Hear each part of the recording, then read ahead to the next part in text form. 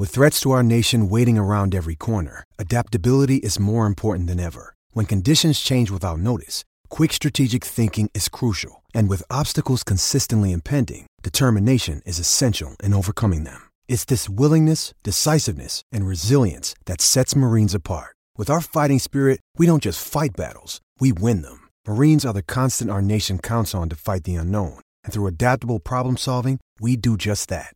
Learn more at marines.com.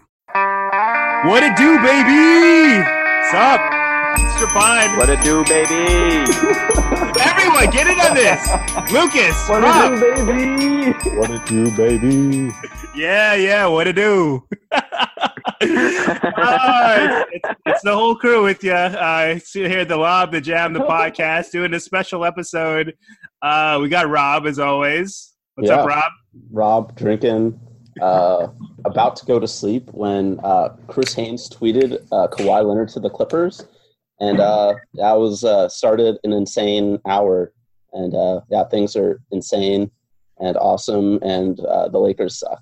Things are insane. I'm Chapin. You guys know that. We got Lucas, of course. Lucas, what's up? What it do?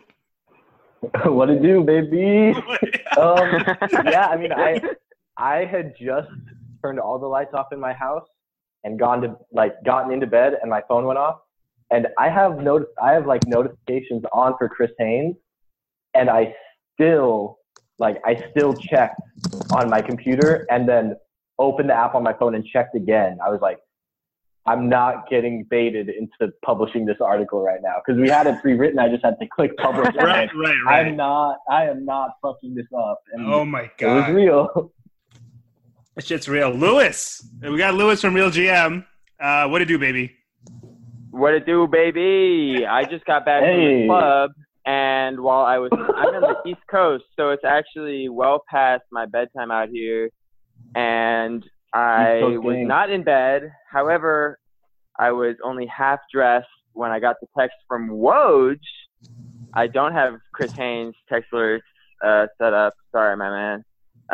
But I got the text while my friend was in the bathroom, and we got pizza coming, so we're all set up. And my reaction has been recorded and is on Instagram for posterity. Oh, and by that, I mean posterity. Yeah. Like I said, I just got back from the club. That's chill. Well, we're all drinking a little bit right now, so hopefully we'll catch up. Shap doesn't have liquor, though. I don't have liquor, man. I'm a doctor. I can't just, carry liquor in my fridge. Oh, yeah. No doctor has ever drank before. Okay, yeah, whatever. So I'm drinking some beer. I was just chilling. I was catching up on some notes and then actually watching an episode of Stranger Things before I was about to go to sleep. And then this popped up on my phone, and then I was like, fuck. Speaking of strange things. Yeah, speaking of Stranger Things. I saw the Woj thing come up on my phone, and then I just got blasted with just texts and Facebook messages and WhatsApp groups, a billion other things. And I've just been looking up details. I'm wearing my Shai Gilgeous-Alexander jersey right now, which from the front you wouldn't know it was a former Clipper, but it is a former Clipper. I love Shai. We're going to talk about him a little bit. He was obviously my favorite Clipper, but this is not the time right now for sadness. We'll get to that a little bit later. Kawhi Leonard and Paul George are Los Angeles Clippers. Team LA back home. Lucas, what do you think about these two? Are we going to be good? Yeah, two really interesting additions for the Clippers here. I could see both of them slotting nicely into the rotation. Hey, don't we need a small forward? Haven't we needed a small forward for 10 years? The Clippers just got the two best small forwards in franchise history within 5 minutes of each other. In the league, is LeBron James a better small forward than probably Paul George still? Maybe, probably. No, Paul George was third in MVP voting last year. Are you kidding? That's true. I think I'd agree with that. I mean, it's not even like the thing with trading for Paul George right now is we all know Paul George is a superstar, right? He's been in this caliber for a while, but he probably just had the best year of his career last year. You're trading for him at a peak, which is crazy to think that this deal was even possible for the Clippers. But what it came down to was Kawhi wanting to be a Clipper so bad that he was in touch with Paul George all week and got Paul George basically to go to the Thunder and say, trade me to the Clippers. Oh my God. And yeah, I mean, so Can we just talk about already making an impact. Yes, Lewis. Just talk about how like uncommon that is that anyone would want to be a Clipper any amount of badly, let alone like wanting to be a Clipper so badly that you would start cold calling other players in the league and be like, hey, demand a trade from a situation that you were so happy about that you like fully re-upped last year, even though everyone expected you to go to LA. Do that because I'm on my way here and because I want it that badly. Like, that just doesn't happen for Clipper fans. Absolutely. Who knew that literally never happened? Who knew that Russell Westbrook's teammate would eventually get tired of his situation? Like, I never figured that would happen. But speaking of Westbrook, how do you guys think Westbrook is going to adjust to coming off the bench next year? God, Shea. Shea, please take care of Shea. Please take care of Shea. Okay, see, please don't ruin his career. Russ, please. Can you believe that we kept Landry Shamet? It's pretty crazy. We didn't have to give up both of them to get Paul George. But we did give up a lot of picks. They gave up, I think, 13 first-round picks. Yeah, it sounds like 13. Paul George, PG 13, so 13 first-round picks. But yeah, it was quite a bounty. So we're still getting news trickling in. Exactly, I think we'll have an idea maybe. All of this just happened, by the way. I think the fans probably realized we did a pod as soon as we heard the information. Rob, is there an objective way to look at this trade? The fact that we gave up so many picks and Shea. I think Gallinari is just, it's just to make the salaries work. But Shea and all those picks, it's quite a lot. Is that quite a lot? What do you think, Rob? It is a huge amount, but it doesn't really matter. I think as long as the Clippers win one championship, it doesn't matter. But the pressure has never been higher.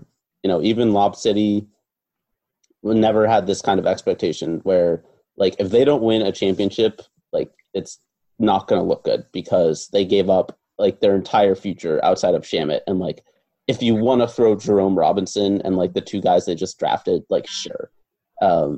But really, they gave up all of their future for a shot to win in the next 3 years. And whether they do that or not, we'll look at this trade and I think even if they don't, we can say this trade was, a masterstroke.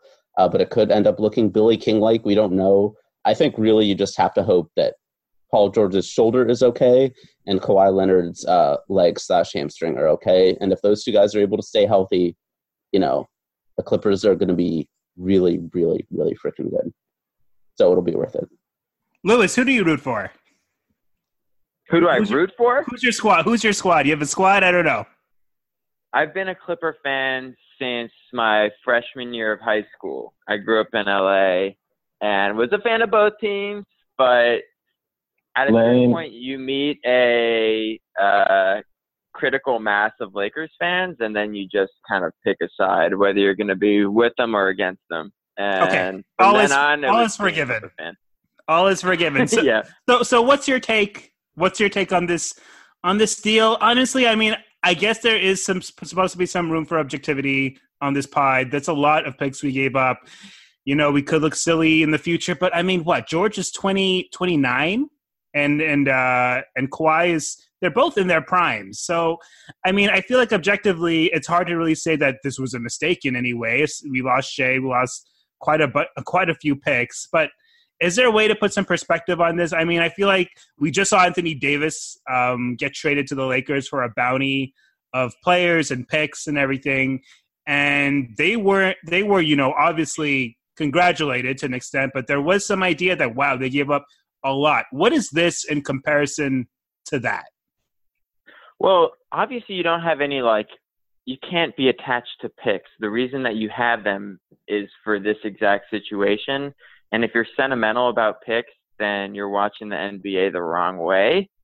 It's hard, though, as a Clipper fan, to not feel like you got it from the ground up. And it seemed like if you were going to be a Clippers fan, the only way the team was ever going to become a contender or like really become really great is if they hit on a bunch of draft picks in a row and they just like got something the way Oklahoma City did when they had KD, Russ, and Harden. And so the fact that they're trading away their like best prospect to get these two guys while they're already in the middle of their primes, like I'm not going to say it didn't feel like a little bit guilty, but part of that is because I've been conditioned as a Clippers fan to always want the harder way. And that's a lot of the identity of being a Clippers fan is like, well, we're not the Lakers. We don't just get guys because we want them. And Kawhi was the once in a generation guy who was fame averse and one of the top 3 dudes in the league. And if he was going to come to the Clippers, then great. And if he didn't, then it really seemed like no one ever was. And for the Clippers to do what they had to do, which was give up that dream of building it from totally organically to just kind of selling everything that they had in order to get these guys, I like it because it means that the next guy that they go after who isn't as fame-averse could come to the Clippers. And right. As a fan, the one thing that you're looking for more than championships or contending teams, like you're looking for other fans. And like the Clipper fan base just isn't that big. I know that they sell out a lot of games, but even their playoff games are like networking events. Like so many people there are like on business, and we don't have Jurassic Park. Like we don't. And there was one star that just seemed to not care about that. And now it seems like, hey, maybe 3 years from now we will have something like that, where it's a bunch of fans who rallied around Kawhi and Paul George. And look, that's going to be a fair amount of bandwagons, but it's also going to be a fair amount of people in LA who have only seen shitty Lakers teams and are like, hey, I want to see a team that's competent, it's well run, that has players that are no nonsense and not about branding. And I'm on board with that.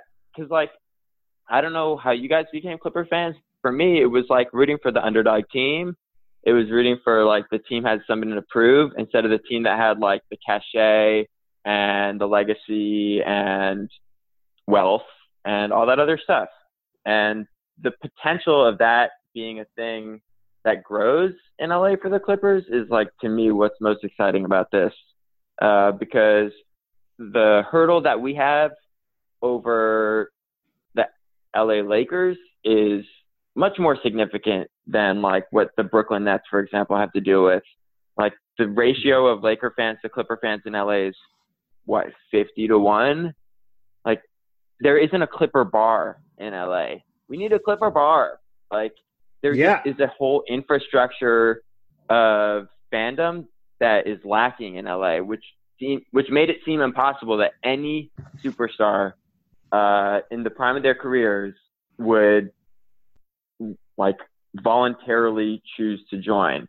And if there was going to be one guy who did that, it was Kawhi. And now it's happened. Yep. Lewis, I apologize for asking you what team you root for. It would trigger me very much after years. I just met you to start this pod, and after years of rooting for the Clippers, it would trigger me very much if somebody asked me. I'd tell them to fuck off. But thank you for not doing that to me. It started tonight. Yeah, and it's gonna go on a very long time, I'm sure. Lucas, I mean, I'm so hyped. I don't even know what to ask. Let's talk maybe a little bit about our starters. So, with our depth chart now, and probably more importantly, our closers. So who are we closing with? I think we're kind of assuming maybe we have the idea of Pat, George.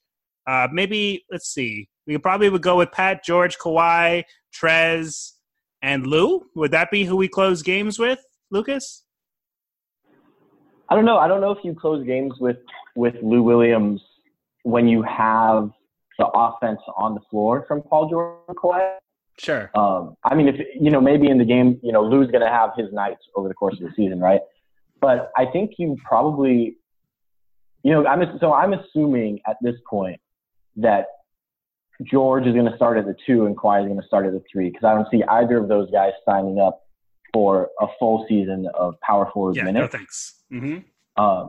And so then I think, the Clippers have that moves Shamet to basically backup shooting guard, with Lou Williams being the backup point guard.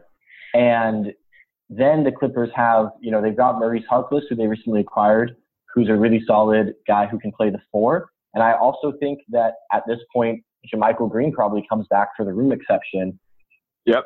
And so then maybe you're probably looking at they've got a lot of options. It's going to be Pat, it's going to be George, it's going to be Kawhi, and then maybe you kind of slide those forwards down and you play Shamet with them, or you play Lou for one of the guards. Maybe you play Trez, maybe you move JaMychal Green over to the 5, maybe you run with Harkless at the 5. Or imagine playing a lineup that's like Patrick Beverley, Paul George, Kawhi Leonard, Maurice Harkless, JaMychal Green, and you just switch everything and blitz on defense. Like this team has so much depth, and now it has the top level talent too. So it's like the 2 superstars, probably 2 of the best 5 players in the league. Like, it's ridiculous that the Clippers somehow have a better top 2 tandem than the Lakers with like LeBron and Anthony Davis, but they did it. Yep. And the Clippers actually have a full bench and a full roster of guys who can play different roles. Doc has so many weapons. The Lakers just spent half of their cap space on Danny Green after they lost out on Kawhi. Like, they don't have a point guard. Like, Rajon Rondo is going to be who's going to dribble the ball? Not Danny Green. They need a guard. Alex Caruso is going to back up Rondo. Like, that's what the Lakers are working with. Hey man, Alex Caruso gives me nightmares. It gives me nightmares. Let's not talk about Alex Caruso. If you're Doc Rivers and you're looking at this depth chart and you're just toying around with like, you guys remember when like the old NBA video games, you could set all your different lineups, right? So you could set like starters, bench, defense, tall, quick, like all these different custom lineups. Imagine being Doc and just sitting in your office and thinking about all of the different combinations of guys you can play to do different things. The Clippers just have so many good, versatile players. And even like Rodney McGruder, who we haven't even mentioned, like Rodney McGruder has been a starter on 2 solid Miami Heat teams. Like, Maurice Harkless has been a starter on, really good Portland teams. Jerome Robinson has scored 8 points in consecutive games. Man, Jerome Robinson and David. He had those 2 nice plays in the playoffs. Oh my God. Ship him out. I'm teasing. It gets better though, guys. The Lakers just signed KCP to a 2-year, $16 million deal. They shortchanged him. Oh man, let's keep it in the family. Yeah, that's great. That's great. Good job, Lakers. Did they get a camera reaction of LeBron when they announced the trade, or was the Vegas Summer League over for the day when it happened? It was over. It's over because of the earthquake. The earthquake was. Yeah, they called it early because of the earthquake. Really? Oh, I didn't know that. Jeez, yeah. Lewis, who do you want to close? Who do you want to close games with, Lewis? Who's your ideal 5? I'm surprised that Lucas left Lou off of there, because to me it seems like Lou is a big part of what. First of all, not just what we were doing in like the last couple of years, but also because like it seems like he was probably a low key part of the recruiting process. Like, obviously he was for Pat Beverly, but I don't know. As long as we're trading Shea, it feels like we got to hold on to a little bit of what got us here. I don't know. And Lou is dope and makes shots and is good. I mean, you wouldn't want him in there for defensive purposes, but also I'm not really worried about crunch time. I think there's going to be a lot of blowouts with this group. I don't know. Oh, wow. We don't want to go all Bill Simmons on this. Yeah, I'm not predicting. I'm going 67 wins. 67 Bill Simmons. 80-0. 80-2. Here's what I'm curious about, because Doc Rivers hasn't really done load management in the past. Oh, he will. I think they have to. He will now. Kawhi only goes there if they do load management. And we can handle it. I mean, we're pretty low. We're pretty loaded, to pardon the pun, but we have a pretty good bench, and we have Paul George. I feel like it's something doable. Man, I'm gonna miss Shea a lot, but there were times even to close games where you put Pat. Pat was put in there instead of Shea. I didn't necessarily agree with it, but Pat was probably, pound for pound a better player than Shea. And even to close some of our, end of season games, Pat was out there with Shamet, and those were our guards. So, God, I hate talking about Shea in the past tense. But,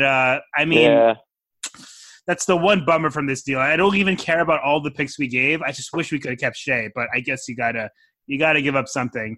But, I mean, I also agree. I think Lou is still somebody who you could probably play down the stretch. But, man, it's crazy that we have Lou and we have Trez, and we have so many pieces around these two. It's really great. Here's my question. Yeah. My question is, quote unquote, whose team is this? Because this happened with the Heat. This happened with Kawhi's. A bunch of super teams. You're saying Kawhi, but there's 10 seconds left. Clippers down 1. Who's getting the ball? This is always a thing that comes up for teams. Does that matter? You're just giving the ball to Kawhi? You're not giving it, to Paul George or Lou or whoever it is? Yeah, what do you guys think about this? We can start with you, Lucas. Yeah, sorry, I'm arranging our next guest, and I missed the question. No.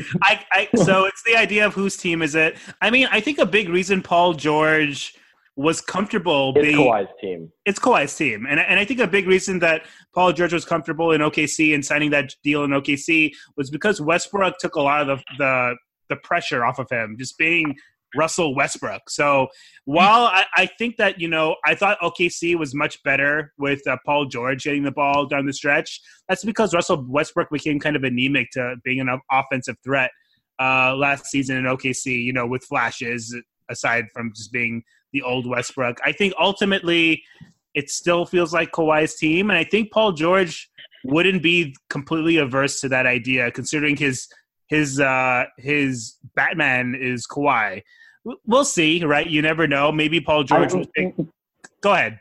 Kawhi called Paul George and said, "Come here." It's not just that the Clippers got two guys.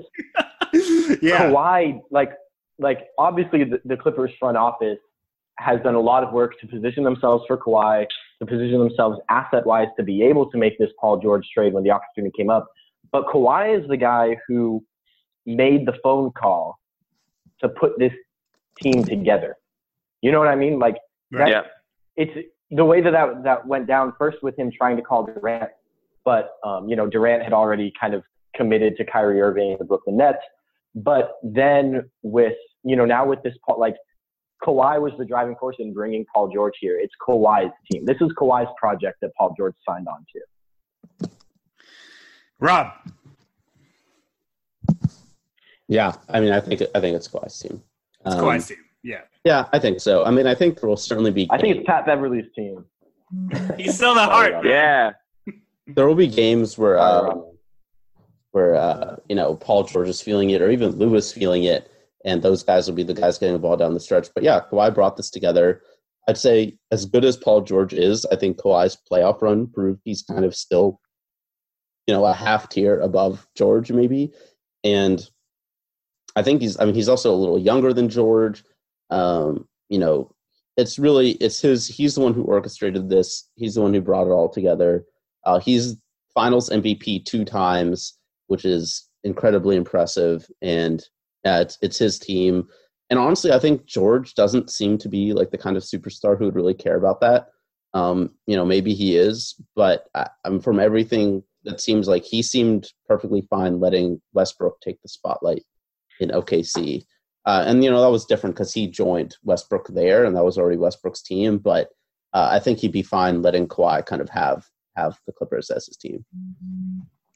All right, Louis, we're gonna bring another person on, but I want to give you a chance to kind of give your departing thoughts on this momentous Clipper day. Anything else you want to tell everybody listening, or just talk about in general this crazy, crazy deal?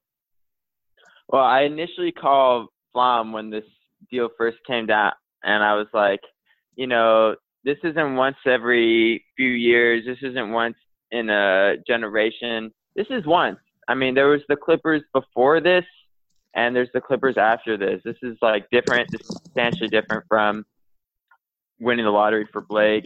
It's different from the Chris Paul trade. There's the Clippers before this and the Clippers after this. So the Clippers right now, they're in the position to become something completely different from the franchise that we've known for the last 10, 15 years, or however long you've been a fan. It's just different. The expectations are different. I mean, if you're media, the atmosphere around the team is going to be different. Just the whole thing is different. And if you're a fan listening to this podcast, let's stay Clipper fans. Like, let's not turn into Laker fans. We're having our night tonight for sure, and it's on site with the Lakers always. But let's, stay the same. I always like that Clipper fans are reasonable and self-deprecating and fun. Like, let's stay that way. And if you're into the Clippers, if you're into the NBA, and you like people writing about the NBA, follow me at This Lewis on Twitter and LOUIS. And I'm raising a glass to everybody tonight because we've been through a lot as fans. We've been through some bad years, some bad games for sure. And it's good to spend tonight together and enjoy this one. I think with every guest, you have a drink in your hand, Lewis, by any chance? I do. I have a Pilsner Urquell. All right, everybody got their drinks. Everybody, cheers. Yeah. All right, Cheers. Cheers, Lewis. Thanks for coming on. Take care. Bye. Thanks for coming on, man. All right, so that's Lewis. We're gonna have another guest on in a second. So Lucas, let me ask you. Conditional in this trade, is a Chris Broussard firing also mandatory for this? I mean, you're gonna have to check with Fox Sports on that one. He's just been wrong about so much. Yeah. No. I mean, Chris Broussard is a particularly awful human. He is separate from being a particularly awful bad journalist. person as well. Mm-hmm.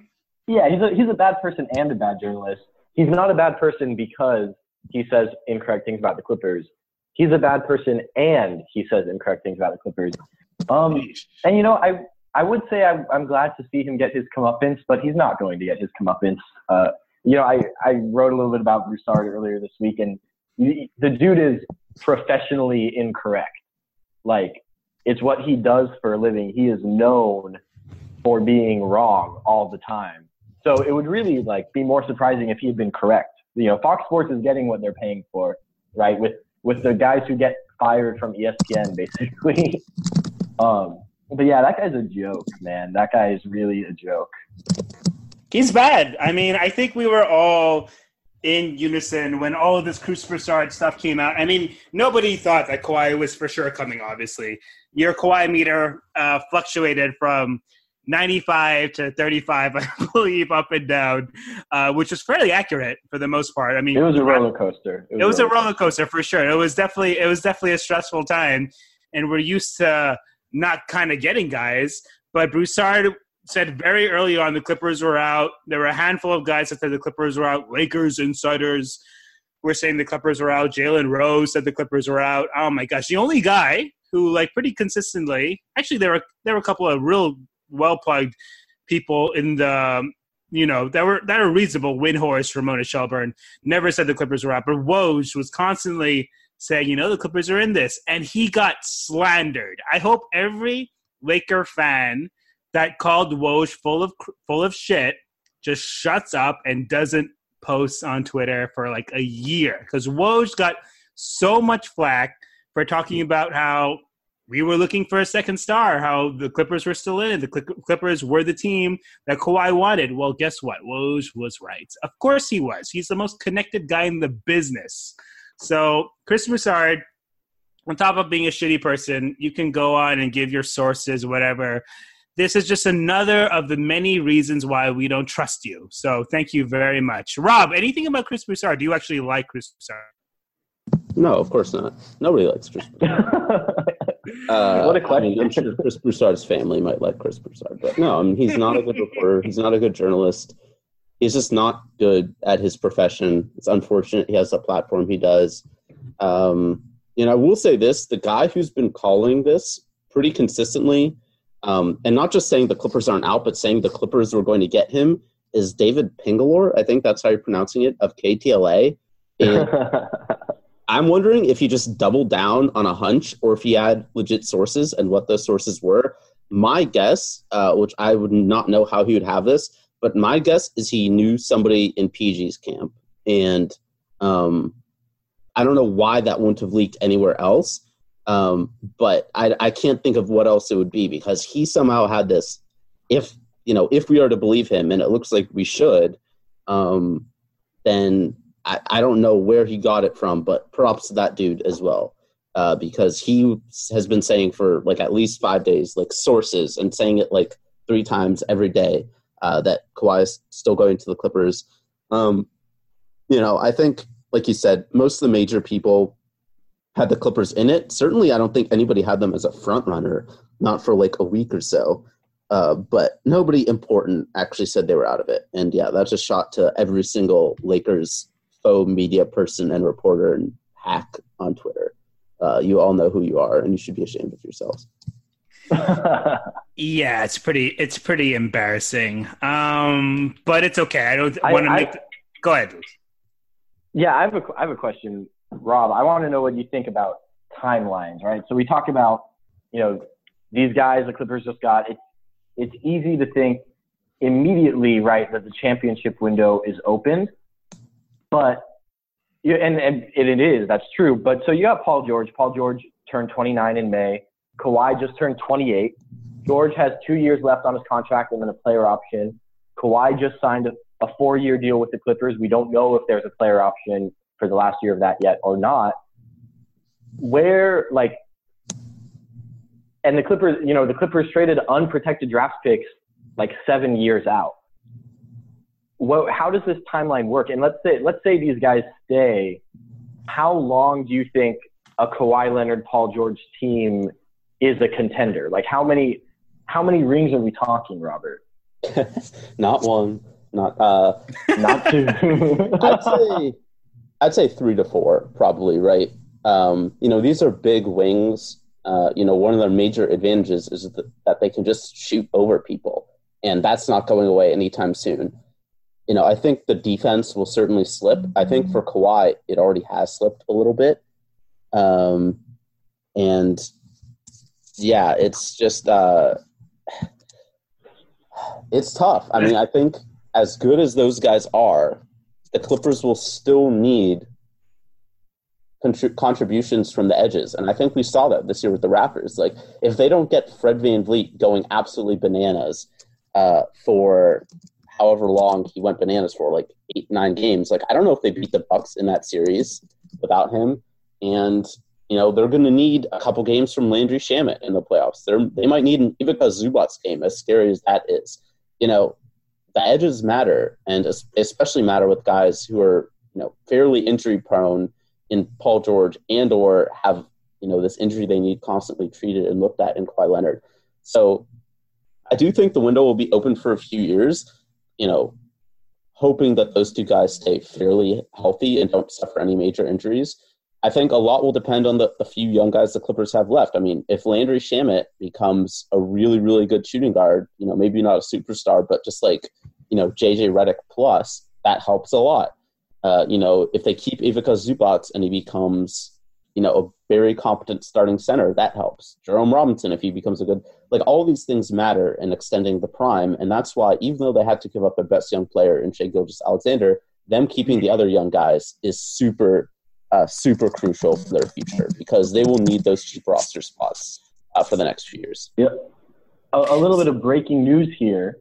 The Los Angeles Lakers have just signed JaVale McGee to a 2-year, $8 million deal. So, I mean, I think the Clippers probably just went from championship favorites to, runners up, which is fair, I don't know how they can compete. What could the Clippers possibly be doing? What roster additions could be made after midnight Eastern on July 6th that could possibly compare to giving JaVale McGee a 2-year, $8 million deal. I can't think of it. DeMarcus Cousins is not going to be a Los Angeles Clipper. Oh, yeah. Well, we don't know. We don't know. No, please don't come, DeMarcus. I'm not so into that. But maybe he will. I don't know. Maybe he's just going to be the minimum player now. But I'm hoping he's not. And if he is, then you could just reference this and embarrass me. It's fine. We have Kawhi Leonard and Paul George. Man, I mean, I'm just so hyped. I don't even know what else to say. So I think it's a tentative plan. Bring back Zubac. Bring back JaMychal, if we can. Yeah. And what else do we – I mean, we have a ton of players already on our roster. So what else do we really need to do? Lucas. I think the Clippers could use a point guard. Yes. You've got Patrick Beverley. Patrick Beverley is kind of a point guard by default because he defends point guards and his size, but he's not a floor general. Not that you necessarily need that with Kawhi and Paul George, right? And then the backup point guard now really becomes Lou Williams, right? Who, again, Lou Williams can have the ball in his hands for the 16 to 20 minutes a game that Beverley isn't playing, and your offense will be fine. But again, not a floor general. And so I think the Clippers could use a guy.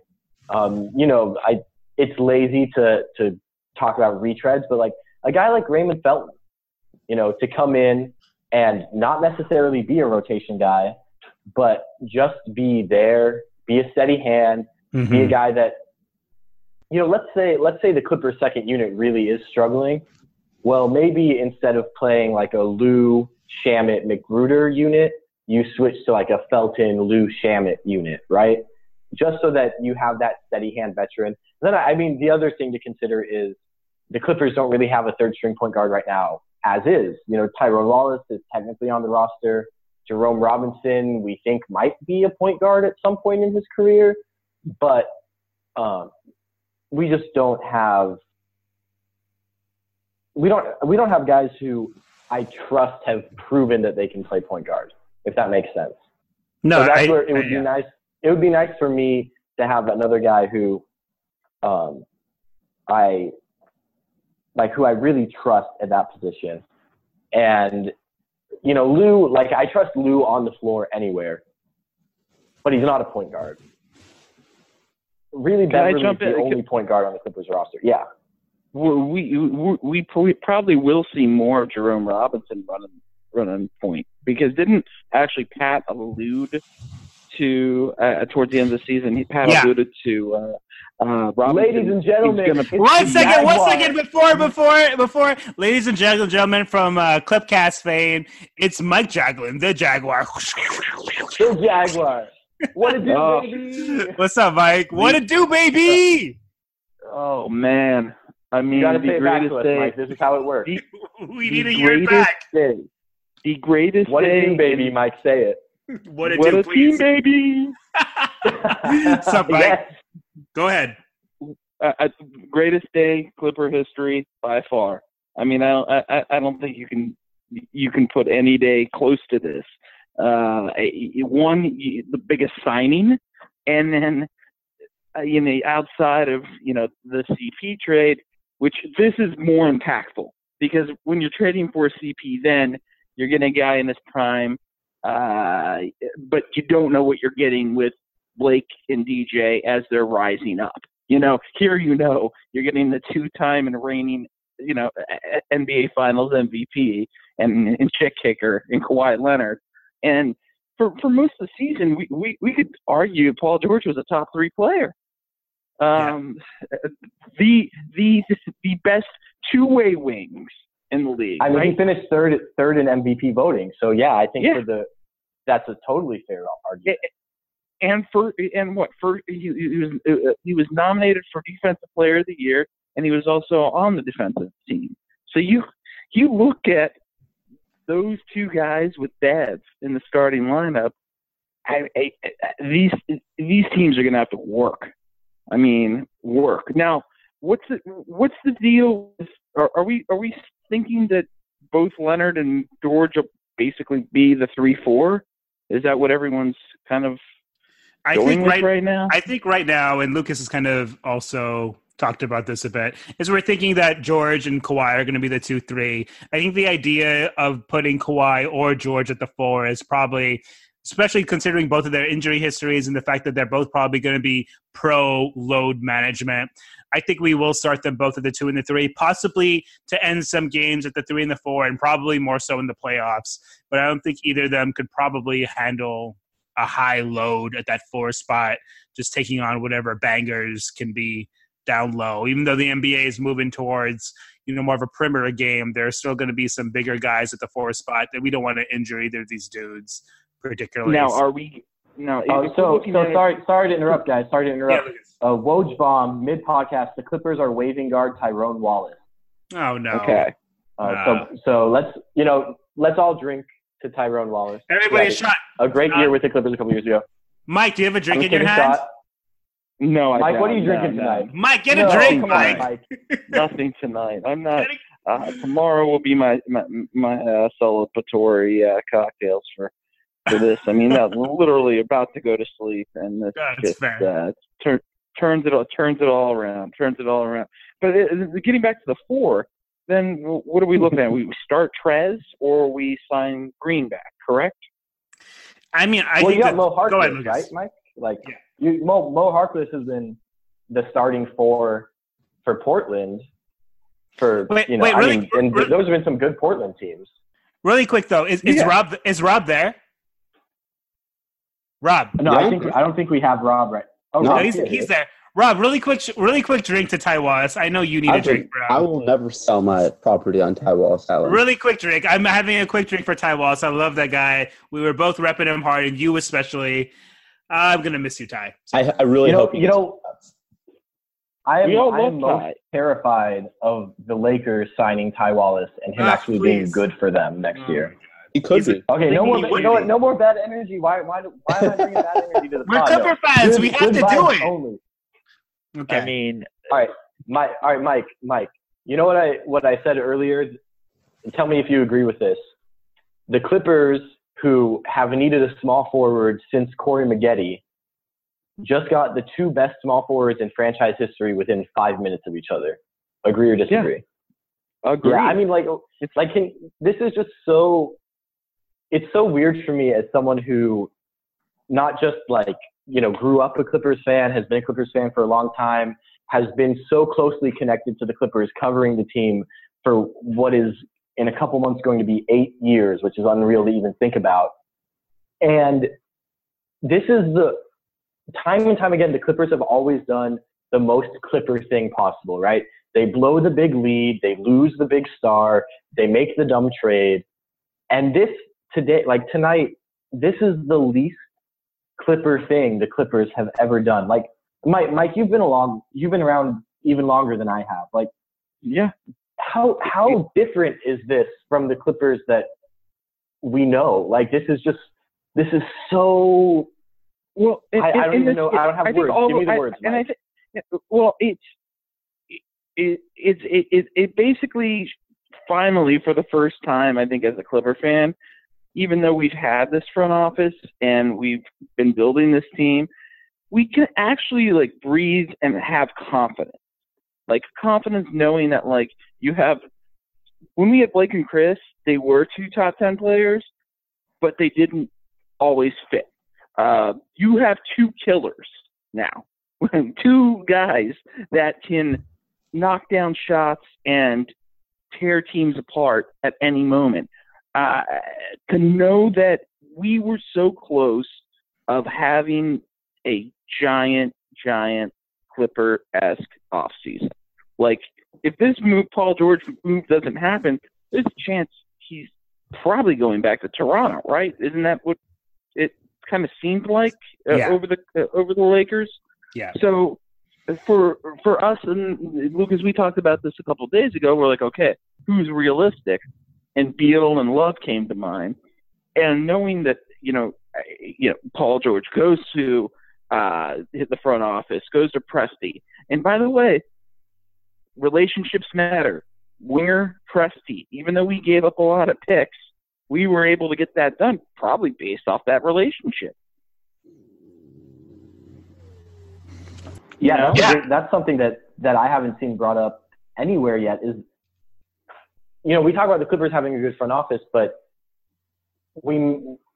it's worth really saying, like, the Clippers have guys who are number 4 and number 5 in their front office who are turning down jobs with other teams to stay here because they knew that this moment was coming.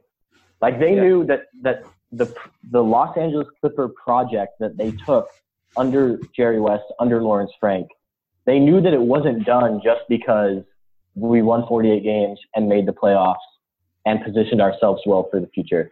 Like, the project from the front office's perspective is probably about 90% done now after they made these moves. Now it's just, maybe a fringe trade at the deadline, et cetera. So now maybe we start to see guys move on. But this week, the work that the front office had to do this week to convince Kawhi Leonard to leave the defending champions to come and sign with the Clippers, to get Kawhi Leonard so sold on the Clippers that he was placing personal phone calls to other All-NBA players, first Kevin Durant and then Paul George, and who knows who else may have been on the list that we haven't heard about, to convince them to come to the Clippers. He met with Paul George a couple days ago. I mean, it's just unreal. Can you imagine anyone wanting to be a Clipper so bad that they call Paul George, and then Paul George wants to be a Clipper so bad that he forces the Thunder to trade him to the Clippers? Like, no one has ever wanted to be a Clipper as badly as these two guys wanted to be a Clipper this week. No, and ironically, Paul George should have been a Clipper when he was drafted, but it was Aminu. Oh my God! Good vibes only, Mike. But again, Paul George grows up in Palmdale, grows up a Clipper fan. You have Kawhi. He noticed this recruit over the year, the scouts. Doc recently gets this $50,000 fine calling him Jordan. All of this stuff was out there. So for the Clippers to come up empty, it would have been typical Clippers. And I had, and I don't want to be like, conspiracy theorist in my head, but I was like, if they don't get Kawhi and Kawhi goes to the Lakers, like, Ballmer could theoretically look in the mirror and be like, maybe this city isn't right for this team. And maybe we do look at possibly going to Seattle. And I'm not saying that would have happened, but it makes him have a conversation of, I at least I don't have to deal with these assholes that basically just fall off a bar stool into Anthony Davis, and then they almost end up getting, Kawhi. So what they did, they built the franchise long-term over the last 2 years, but what they did tonight was a moment that now everyone's like, fuck. I mean, the Lakers can't guard these two. The Lakers don't have guys that can guard these two. There's no, who could guard Paul George and Kawhi Leonard? Paul George and Kawhi Leonard. That's the only wing duo in the league that could guard this wing duo. All right, Mike, I know it's late. We're going to let you go. But first, Game 7, NBA Finals next year, fourth quarter, down the stretch. Who are you closing the game with? What's your 5-man unit to close the biggest game in franchise history? Okay. At this point, and again, this is what I'm thinking in my mind. God, this is a really tough question. It's going to be Kawhi. Let's assume that Zubac and JaMychal Green both also re-sign, right? So you got those guys as options. Okay, Trez, Leonard, Kawhi, and PG, and then I'm going to go. It's got to be Lou, and it's got to be. I know, pending defense for offense, either Sham or Bev. But I think Sham is going to have a giant year with this when he's out there with it.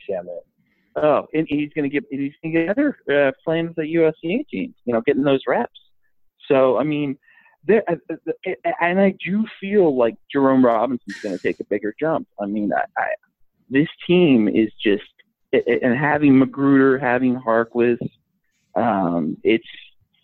it's phenomenal. It really is. We all kind of tease. Sorry to cut you off, Jag. We all kind of tease Jerome Robinson. We did. I know me and Rob did all throughout this pod. But this is his chance. If we don't sign another legit point guard, and like you kind of mentioned when you first came in, the idea is that Jerome is kind of a poor man's Lou, and we kind of scoffed at that idea because Lou is so amazing. But Jerome he's a better pure shooter. He's a better pure shooter than Lou. And I think that's why, like, especially in the second unit, those two can feed off so well with each other, because they're not traditional point guards. They're going to score first, but one can break you down a little bit more as he does, and then Jerome is more of a shooter and a slasher. So I'm a big after what we saw in the playoffs with Jerome. That was a big boost of confidence heading into Summer League and this off season. Absolutely. We're going to be rooting for his progress for sure. Go ahead, Lucas. Mike, can we get one more "What It Do, Baby" from you before we go? So what am I saying? I'm saying what it do, baby. It's what Kawhi's been saying on Twitter. It's Kawhi. Yeah, it's Kawhi. What a two, baby. That? Yeah, that's good. That's good. Thanks, Mike. Okay. Mike Jaglin, the Jaguar, Clipcast at LA Clipcast on Twitter. Thank you, Mike, so much for joining us. Thank you, guys. You guys rock. Greatest night in Clipper history. Yeah. Keep on the earthquakes. Thanks, Jag. Earthquakes. All right. That was Jag. Listen to Clipcast, another quality podcast. Listen to all the Clipper podcasts, Locked On Clips, Clipcast, Jovan Buha's podcast, Clip City, Chip City. There's a bunch of good Clipper podcasts, and I'm assuming there's going to be more of them now. So you're probably going to have a good share of Clipper coverage. Ty Wallace, man. Rob, did you want to say anything more about Ty Wallace? Probably not. It's it's all happy news. It's all good news today. It's all happy news. I'm gonna miss Ty. He would have had a nice opportunity on this team. It's kind of a bummer. Would have been nice. Ball handler, a good defender, good guy off the ball too. Makes good smart cuts. We would have been. I can only imagine a little bit of him, staggered with maybe Kawhi coming with the second unit or George. Would have been a nice kind of guy to have, but it's okay. It's all right. It's kind of inevitable. We'd lose some of our guys, and really Ty wasn't getting the minutes he was supposed to get anyways. So definitely gonna miss Ty a bit. Oh man, we're gonna have some more people on the pod as we kind of go along. Lucas, how are you feeling right now, man? I've had like maybe 5 shots while we've been recording so far. I need to get another drink because I'm running low. Yeah, go get another. You know what? Yeah. Rob and I can carry it. Rob, yeah, go. You guys go. Your fridge, okay? You guys go for a sec. I'll be right back. All right, Rob, I have a question for you. This is maybe a minor question considering the big things that we're talking about tonight. But the Clippers right now, you got Montrezl Harrell, the best backup center in the NBA, right? But still a backup center. Right now, Zubac is, that kind of placeholder starter in front of him.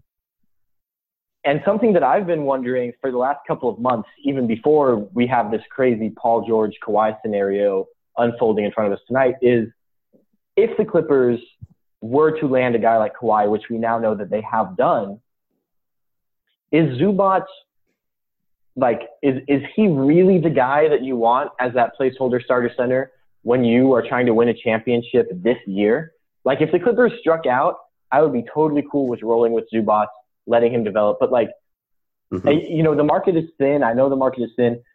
But do you think that maybe the Clippers go make a play for, a veteran guy who might be just a little bit more dependable, someone Doc might trust a little bit more to play those kind of stopgap starter minutes in front of Trez? I think so, but I just don't know if that guy is available right now in free agency. we laughed about the JaVale McGee thing, but JaVale McGee is honestly one of the better probably centers available in the agency right now. So, there's DeMarcus Cousins, but as good as he is, and I still do think he's good, even after the injury and whatnot, he's really not the kind of guy the Clippers need. Yeah, I agree. They need a defender. His passing would actually help a lot on offense because as good as Kawhi and PG are, neither of them is really great passers or playmakers. Cousins would help there. I'm gonna throw one name out, Rob. Joakim Noah. Ooh, I mean, you think Joakim Noah for the Min is like a more trustworthy 18 minutes a night guy than Zubac next year? For the regular season, probably not. In the playoffs, maybe, which sounds really weird. Well, and Zubac, I want Zubac to get those regular season minutes. You know what I mean? I want him to develop, but having a guy like Joakim Noah just as another weapon for Doc to turn to, a more dependable guy, I feel like that would be a really good move for the Clippers to give Doc that extra option. It would be a pure Doc move too if we got Joakim Noah.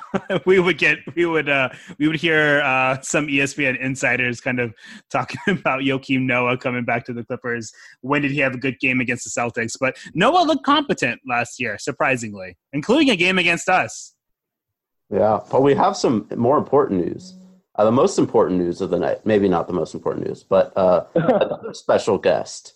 We have another guest.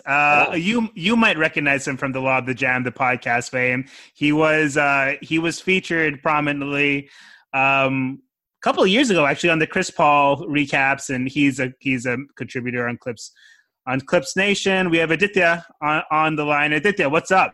What it do, baby? Going, guys. You have to say what it do, baby, or it doesn't count. You have to say what it do, baby. What it do, baby? That was pretty good. Amazing. That was really good. That was good. That was spot on. I've been told I do a pretty good impression of his what do you call it, Media Day laugh as well. Go for it.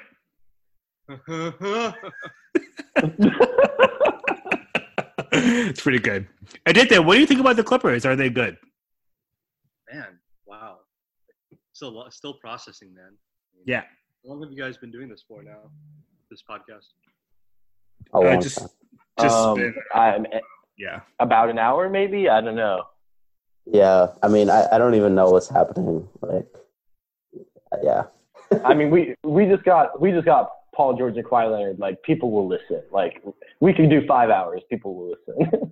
Yeah. I would listen. Just how much I was trying to get a sense how many of all the angles have you guys discussed so far? But not really many angles, probably. We haven't really gone into much subtlety. We're waiting for you. We brought you on because we want your take. All right, we want your take. Tell us what you think. What are you feeling as a Clippers supporter in this moment, this turning point in franchise history? Describe how tonight feels to you. How did you find out about the news, and what happened in your head as you were reading through Twitter? Yeah, where were you when Kawhi came to the Clippers? All right, I've been on my couch the last few hours. I've been on call for work. So although I haven't really gotten paid tonight, so I just had my work laptop open. So I'm on Skype and just scrolling the timeline. It was I didn't believe it first. Wait, this. I saw the Haynes tweet. It took me a minute to register. It's wait, Kawhi, Clippers. It's 2 a.m. in the East Coast. What's going on? And I was holy shit! Everyone's quoting this. This is actually happening. Honestly, from a Clippers perspective, I don't think this is still fully set in for me. I am still very much just enjoying this purely for the Lakers Schadenfreude more than anything. A little bit of the Thunder as well, even though they got all those picks. I think I might finally be ready to come to peace with Game 5 from 2014 now. Right. Oh, man. I think as pathetic as it is, it's still Clippers fans that, one of the most exciting things about this is that they beat out the Lakers and that the Lakers look like idiots and that Lakers, fans and reporters look like idiots. That's – for a lot of Clippers fans, that might honestly be better than the actual moves that they made, which is pretty incredible. Yeah, I don't know. I'm still pretty speechless. And the Lakers have been making panic moves already, and who knows who they sign with the rest of their money. But I mean, it's just super exciting. I already kind of mentioned it before, but this is really a watershed moment. There was part of me that was worried that if we didn't get Kawhi, who were we going to get? Kawhi again later? Like, was he going to be the next option for us to look? Like, maybe 2 years later, we could maybe go for Kawhi again.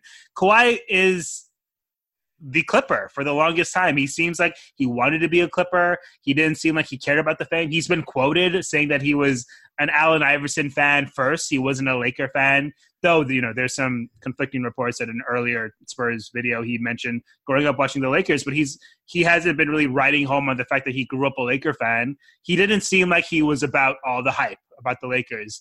So this really just felt like such a watershed moment. And getting George on top of it, who said that he's a Clipper fan, and 2 LA natives coming back to LA to be Clippers, it's just, there's so much hype behind it. And it's super exciting. Aditya, I mean, I can't believe Doc Rivers keeps signing these guys who played well against the Clippers. Right. Right. What was the Paul George? You know what this means? This means that Terrence Mann isn't going to get any minutes. Doc never plays his rookies. Never plays his rookies. Oh, man. Rob, what has this moment kind of settled in for you a little bit? A little bit. I think, it's real. It's happening. The Clippers have two of the – I don't know if Paul George is a top 5 NBA player. Definitely 2 of the top 10 players in the NBA in their absolute primes, who are both coming off incredible seasons. They will probably be favorites to win the NBA title tomorrow. Oh, my God. Yeah, which is pretty crazy. I'm not sure if that's really justified. I legit think that they have moves to make. We've already discussed, Lucas and I, the fact that Zubac is not really a reliable starting center for the type of quality games that we just saw from these playoffs where, from the second round on, basically, it was really high-level basketball, the Warriors, Blazers dropping aside. And I just don't know if Zubac is ready for that kind of stuff. And Montrezl Harrell is not big enough to sustain huge minutes at center, and he's not good enough to defensively. They need some kind of veteran setter. I completely agree. They also need probably some veteran ball handler / point guard type, who can help make plays for others. So I think there's still moves to be made. It would not surprise me if Sindarius Thornwell also got waived just to create a roster spot, if nothing else. Another guy that we'll miss. Yeah. And I guess Terrence Mann will probably be on a 2-way contract, so he also does not take up a full roster spot. There are definitely moves to make, but, the Clippers are going to be incredible. Writing about them will hopefully be fun. I do think, if the Clippers, for whatever reason, if they're lucky enough to win the NBA championship, I do wonder, how it'll feel for, Clippers fans who they basically just brought in these 2 guys and, it's not homegrown dudes. It's not even guys like Pat Beverly or Lou Williams or whatever who've already really connected with Clippers fans, these underdog vibes. And they're going to be winning with superstars. And, it'll feel weird. It'll feel different, but it'll feel good. I think Chris Paul at his prime was probably as good as Kawhi and PG are now, maybe less effective in the playoffs just due to height. But, yeah, this is the best, most talented Clippers team that has ever existed. And, yeah, it's pretty wild. Aditya, I think I'll ask everybody this question: is Paul George and Kawhi Leonard a better duo than LeBron James and Anthony Davis? Ooh. Actually, I would say in the regular season, definitely at this point, even with Kawhi, load management, all that. I think playoffs, I'm still not sure, just because I feel like LeBron has had actual off season for the first time in like a decade, and he's coming off this year. You have to wonder, I think he will come back rejuvenated next year, but it's close. The Clippers definitely have the better team overall, though, and to add on what Rob was saying earlier, they do definitely still have some clear weaknesses and things that you can't necessarily count on. Say a lot of they are relying on several veterans. You have to hope that there's not slippage from them, like even Lou and Beverly. And, you might not necessarily get the growth that you're expecting this year out of guys like Shamit and Montrez. But at the end of the day, they're still a very good team, even though I wouldn't say they're like head and shoulders favorites or even possibly even the overall favorite. But it's definitely excited about their chances this year. Yeah, it's super exciting. I think Rob and Lucas have you guys both kind of said that you think that these two are better than Anthony Davis? And I feel like we've already talked about this. Rob? Yeah, I think so.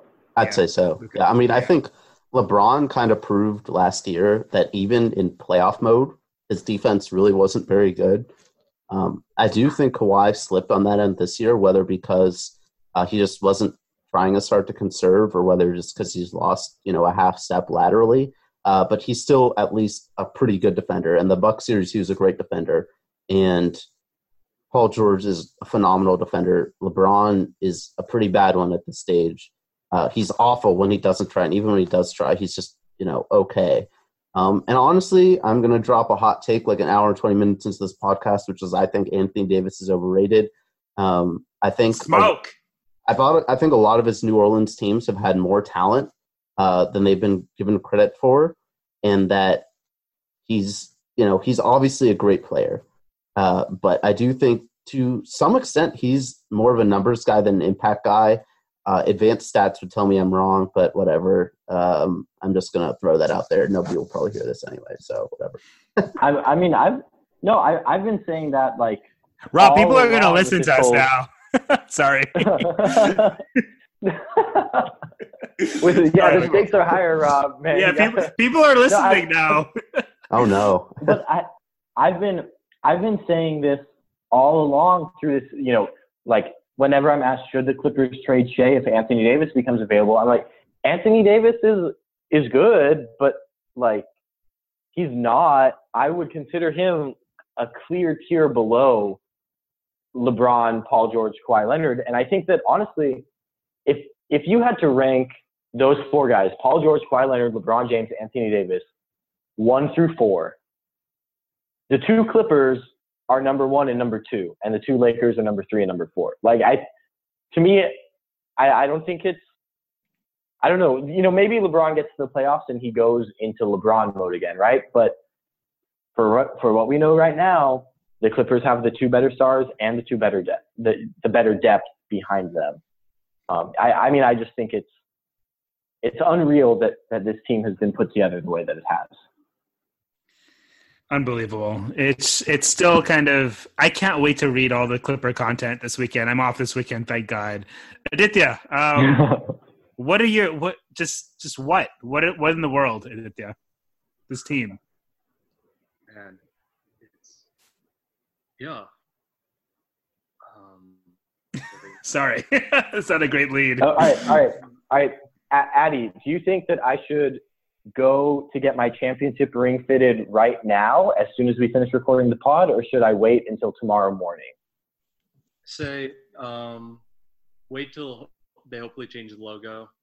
I'm still holding out that they do something. Oh, man. All right. If you were Steve Ballmer right now, how much would you pay Ralph Lawler to come back for one more year? Oh my gosh! Come back, Ralph. How hard would you go after Ralph Lawler for one more year? I want Ralph to wear the ring. Like I want it so bad. I want it more for him than I want it for myself. Like I want Ralph to have that ring. Aditya, how much would you pay Ralph? Are you still stunned? I'd say give him the 4-year max. Aditya, is there anything you want to say to Clipper fans before we might let you go about this team, about this move, about this kind of just momentous occasion that I don't think anybody really truly felt was going to happen quite like this? Anything you want to tell all your adoring fans?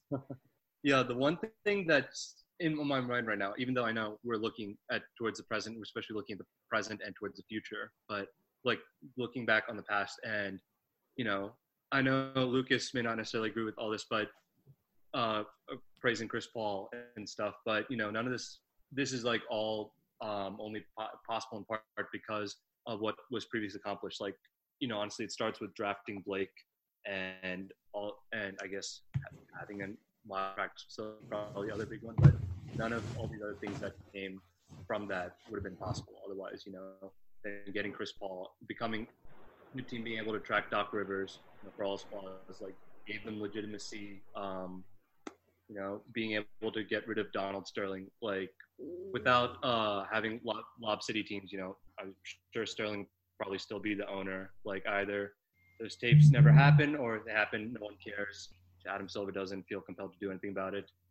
Getting a quality front office, being able to build a D-League team, the things that they didn't have during the previous run of contention, those made it possible to obtain those things now, which made it possible to have another chance to be even better. Yeah, it's a pretty huge day for Clipper fans. I think it's actually worth mentioning. We're probably going to say today is the greatest moment in Clipper history, but it still is arguably when Sterling got canned, because that really has kind of propelled us to everything else. And I think remembering that moment is also kind of worthwhile. But everything has just been kind of building to this from the Blake and Paul coming to the Clippers, especially Blake getting drafted, and everything's been bubbling up really. And this is kind of the culmination of that moment. Aditya, we're going to let you go. It was great having you on. Come back whenever you can. Yeah, we miss you so much. Yeah. I'll be rooting for the Bucks to make the finals this year. I'll get a press pass for me for the finals if that happens. No, bad. All right, Aditya. All right. See you guys later. Later, man. And up next, we have somebody also special. We got another guest for you guys. We have Tomer of Clutch Points fame, of just covering the Clippers fame. Another really great writer that we have covering this team. Tomer, how are you doing, man? I'm good. Can you guys hear me? Yeah. What it do, baby? What it do, baby? Do you have a drink? Do you have a drink by any chance, Tomer? I will tell you that I took one Jameson shot after Kawhi agreed, and 2 after the Paul George trade news came down. So, and then one more after. Why don't you go pour yourself another one? Go pour yourself another one, and we're gonna have a drink. I have a shot poured next to me, waiting for when you came on the pod. Honestly, we all have drinks waiting. Did you? Wow. Yeah. I don't want to be late. Yeah, no, you're like our 4th or 5th guest, and we have been drinking. Yeah, we've been drinking. Yeah. All right. I got my whiskey bottle. Perfect. All right. I don't know. If Rob, are you passed out? Are you there? No, I'm still here. I've been quiet. I'm just trying not to make quiet. Did you say? Oh God. I'm just trying to make this editing job not as bad. God, it's gonna be rough. I'm sorry, Rob. It's fine. We all got drinks. We're good. I'm poured up, guys. Right. Cheers, everyone. Yep. Cheers. Hey, cheers. All right. That's perfect. Tomer, just tell us. I love it. I want all the smoke. All of it. And then some. Tomer. Oh man. All right, Tomer, just tell us, right? Because so you cover the Clippers. You've been covering Clippers for a while now. You're on the ground every day, practice, pre-game pressers. You're in the room all the time. What does this moment mean to you, as a Clippers supporter, as a Clippers media member? Like, this is a franchise-changing moment. These 2 Woj bombs that came within 5 minutes of each other just took the Clippers from the Clippers to the new world-class organization in professional sports. Like, where were you? How did you find out? What was your immediate reaction? So I was just sitting here, finishing up a little video game. I was going to have a late 4th meal at like 11 p.m. before I go to sleep. I was sure this was going to come down tomorrow during my flight to Vegas, because that's just how things work, I thought. But it happened tonight. And I dropped everything. Like I told you guys, when I saw the first, I think it was Haynes who reported the Kawhi thing. I just I was like, I punched my knees. I said yes out loud. I screamed. I wanted to grab a shot of Jameson, chugged that down in 2 seconds. My dog is looking at me like, what the hell just happened? I love it. And then I sit back down and I see the Paul George thing, and I'm just like, I thought it was a fake Woj account. I was like, what? Like, are you kidding me? That's the guy they got. We heard Bradley Beal maybe, Love maybe, but Paul George? Oh, man. And then I just poured a double shot up. And then just quick double shot that. As for what you started with, though, this is probably the greatest day. I mean, the Clippers haven't had the greatest history in their franchise, we know, but you have to start somewhere. And this is one of the greatest days in their history. This is the start of, I feel like, something great. For months and years, the Clippers have been, as we all know, the sort of second team in LA, even when they were making successful playoff runs with Blake and CP and DeAndre. They were always talked about second most behind the Lakers, even when the Lakers weren't even making the playoffs. It's a great day. It's great to see the fact that the Clippers were not only able to get a star over the Lakers, but able to get two guys. I will say it sucks to see Shea Gilgeous-Alexander and Danilo Gallinari both be traded. They're both, I'll tell you, in my 2 years with DiGallo, they're the utmost professionals. They've never turned down an interview. Shea's drip is always 100, whatever you want to say. I don't know. Man. But they were just incredible. They were just. God, I would also like to say, I'm going to miss Shea so much. I've said it on here before. I've only covered a handful of games due to work and just life and whatever. But Gallo is hilarious, and yeah, he is. He really is. I'm gonna miss him around the team and the locker room. He's also really good. OKC, by the way, I don't know. I don't want to talk about them much, but they did awesome for themselves in this. Absolutely. Yeah, and I mean, Shea just didn't get a ton of media time this year. I think the Clippers were trying to keep him a little quiet, but definitely the drip through the roof. And I maintain Clipper, no Clipper, whatever. He's going to be a star. And really, I can't wait to watch him for the rest of his career. Even though he's going to be on OKC or whatever, he's going to be great and just so fun to watch, really. Yeah, I'll swing it right back to you, Tomer. But I want to mention Shea. I'm wearing a Shea Gilgeous-Alexander jersey right now. He is probably my favorite. Through the year, he's probably become my favorite player in the freaking league, which is crazy. I loved watching him that much. I love watching his development. I love watching his series against the Warriors. He's the consummate professional, constantly working. He's going to be a special player. I think he'll be an all-star. I think he has all defensive potential. I think he has all of that potential. The first thing I thought of when I heard this trade was did we give up Shea? As ecstatic as I was for Paul George, for Kawhi Leonard, that's the only thing I thought of right away was did we lose Shea in this? And we did. And you can't expect to keep everybody. If we would have somehow kept Shea, it would have been too good to be true, honestly. It really would have. Yeah, it really would have. I figured I actually thought that both Shamet and Shea would have been in the deal just because to get a guy like Paul George, you had to give up a haul. I guess they made up for that with all the unprotected picks.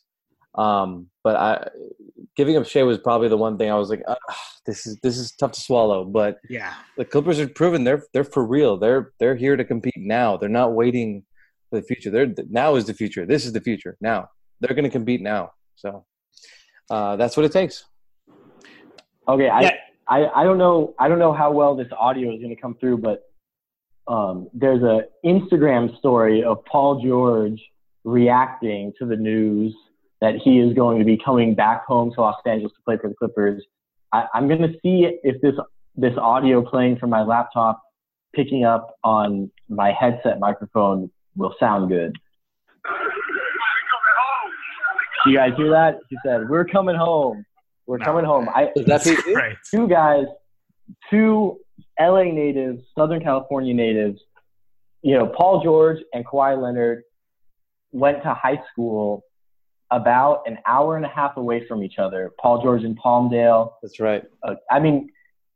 And they're both – we've talked so long, I feel like so long about this Paul George homecoming back to the year he was drafted when the Clippers ended up not taking him potentially wanting to go to the Lakers when he was leaving Indiana, instead went to Oklahoma City and then chose to re-sign in Oklahoma City.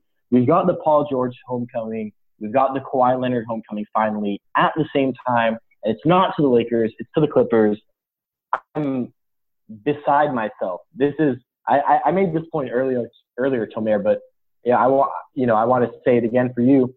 The Clippers, time and time again, always seem like they do the most Clipper thing possible, right? They blow the big lead. They lose the big game. The free agent doesn't come. And this is the least Clipper moment in Clippers history. It's almost like it's a different franchise from what we're used to. I mean, I'm beside myself thinking about the team that we've built and that we've put together now. Yeah, it's really just a credit to the front office. They've just done a tremendous job finding talent, acquiring assets. I mean, we've gone on and on about this, but just the work that, not only Lawrence Frank, but Jerry West, Doc Rivers, Steve Ballmer, Michael Winger, Trent Redden as well. They've all just done a tremendous job. Lee Jenkins, they've just done a tremendous job finding talent and acquiring assets and just pulling whatever move they had to. I think the toughest part was the first one was just trading Blake Griffin, who was a fan favorite. That was tough. I was like, that's just, I don't know about that one. But they got good guys back. Trading Tobias Harris, the second move, that was tough. That was also tough. I think we all know he's probably not, for the Clippers' sake, not worth a max contract, but he was just a high character professional. Like, I've talked to him multiple times. He's funny. He likes to talk about anything and everything. So it was tough to see him go, but the Clippers front office showed again that they just have bigger goals in mind. Like you said, the least Clippers thing that we could have seen. Just working quietly behind the scenes and getting Kawhi Leonard and Paul George. It just sounds crazy to say that Kawhi Leonard and Paul George are Clippers. That sounds insane. Tomer, I've been asking our guests this question. I figured I'd ask you too. I hate to talk about the Lakers too much, but obviously there are rivals right now, and they're probably a strong rival out west. Is the Paul George Kawhi Leonard tandem stronger than LeBron James and Anthony Davis? Oof. I think that remains to be seen. I think because of their injury history, as far as LeBron and AD, I think you can give the edge to the Clippers duo. Paul George and Kawhi are both more in their primes. LeBron's a little bit out of his prime. AD is just about to hit it. I just think the team that both have been surrounded with, the Lakers are constructed around LeBron with shooters, as we've seen in the past, and they have AD there as well. But the Clippers just have, that starting unit with Patrick Beverley, Kawhi, and PG is going to be a force defensively. That might actually be an unstatable lineup defensively. Yeah. And then you've got Landry Shamet, sharpshooter, in there as well. We haven't even talked about Lou Williams and Montrezl Harrell. They were the best bench duo in the NBA last year, in NBA history, actually. And they're just going to wreak havoc coming off the bench. And the biggest thing for me is that we always had to go this year. The starting unit was okay, but we know we have Lou and Trez coming in, so we'll be fine. We'll probably even it out. Now you have this solid offensive and defensive starting unit, and then you also bring Lou and Trez off the bench. Not to mention guys like Mo Harkless, Rodney McGruder. This is just going to be fun. But going back to your point, I think you can give the edge to the Clippers duo of Kawhi and Paul George. I don't know, maybe that's recency bias, but it just feels like they're the better duo because of they're both in their prime and because of the team constructed around them. Yep. Anything else you want to say, Tomer, before we let you go? I know you have a Twitter handle that you probably want to plug. And go ahead. Oh, yeah, just follow me at Tomer Azarly, at TOMERAZARLY. And just tweet me some "what it do, babies" or something like that. It's a great time to be a Clippers fan. What it do, baby? What it do, baby? It's a terrific time to be a Clippers fan. A lot of us have suffered a lot. I'm relatively young compared to what some Clipper fans, so I can't say that as much. But it's a great time to be a Clippers fan. This is exciting. We actually have a battle for LA, so this will be fun. Yeah, man. Make sure to all you guys catch Tomer on Twitter, Tomer Azerly, at Tomer Azerly's fantastic resource of Clipper information. And thanks, Tomer. Thanks, Tomer, for coming on the pod. Thank you guys for having me. Appreciate it. Congratulations. Thank Have you a so good much, one. For your Tomer. agency. Have a good one, guys. Pour another shot for us, Tomer. We'll talk to you soon. I will do. I got one right here. I will do. Nice. Beautiful. Thanks All right. guys. Bye-bye. Later. All right, that's Tomer. We got another special guest coming in a minute. Okay, wait. So Lucas. I have a question for you guys.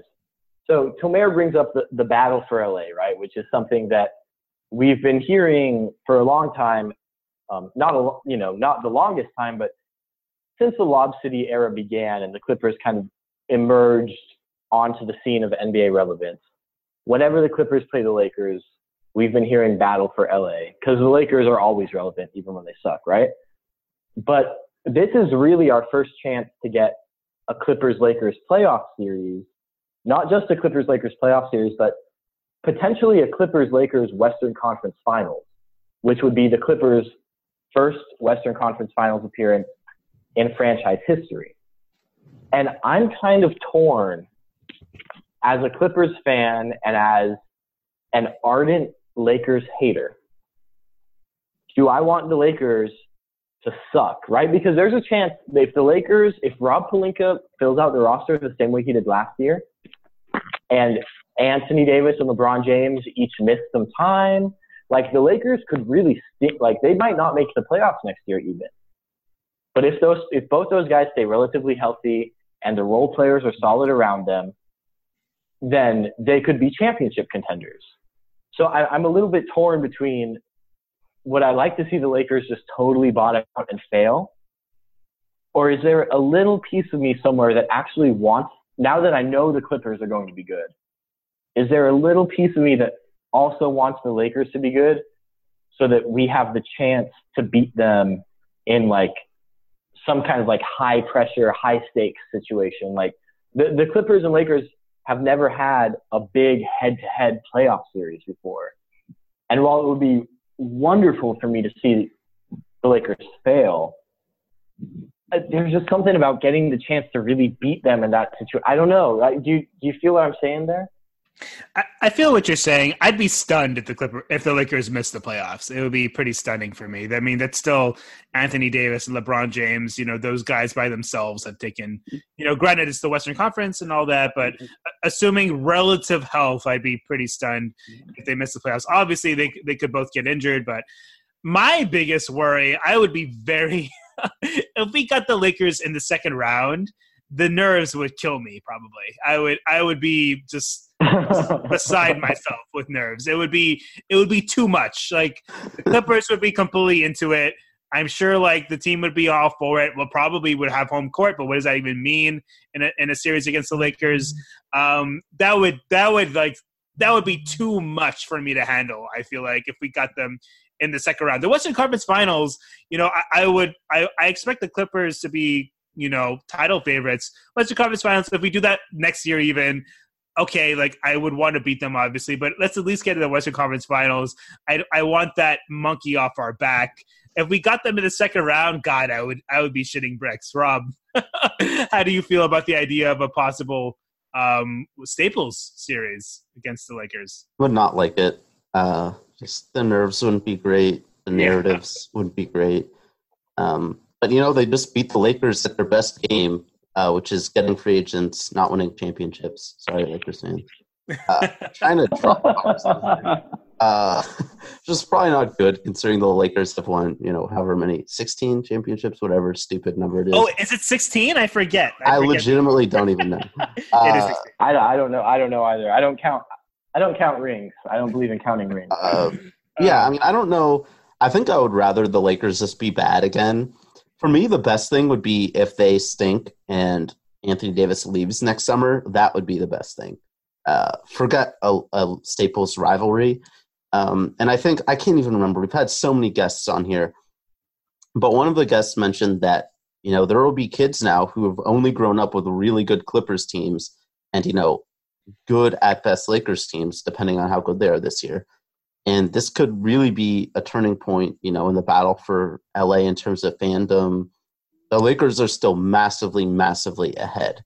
but this could really cut more into that deficit, and we'll just see how it goes. But I do think our next guest is on the line, and I was just about to say someone who, you know, another perspective that would be great to get on this question of, you know, would it be better to have the Lakers bottom out and just kind of enjoy their suffering, or to have the chance to play them in a high-stakes playoff series? We've got someone else who Clippers fans on Twitter will recognize at LA Clippers Film on Twitter. You know, what do you think? What would you rather have happen? Would you rather have the Lakers kind of bottom out, have trouble with their role players, you know, maybe have trouble with the load management aspect, or do you want to see the Clippers versus Lakers in the Western Conference Finals in a high-stakes playoff series? I gotta be honest. I want to see them bottom out and be as worse as they possibly can be. Yeah, I respect it. Yeah, I mean, the Laker fans and the Laker contingent was so dismissive in free agency on the Clippers' talent. It was as if the 48 games didn't mean anything, and like we were just a fly on the wall for Kawhi. And yeah, I want to see them do terrible. I agree with that.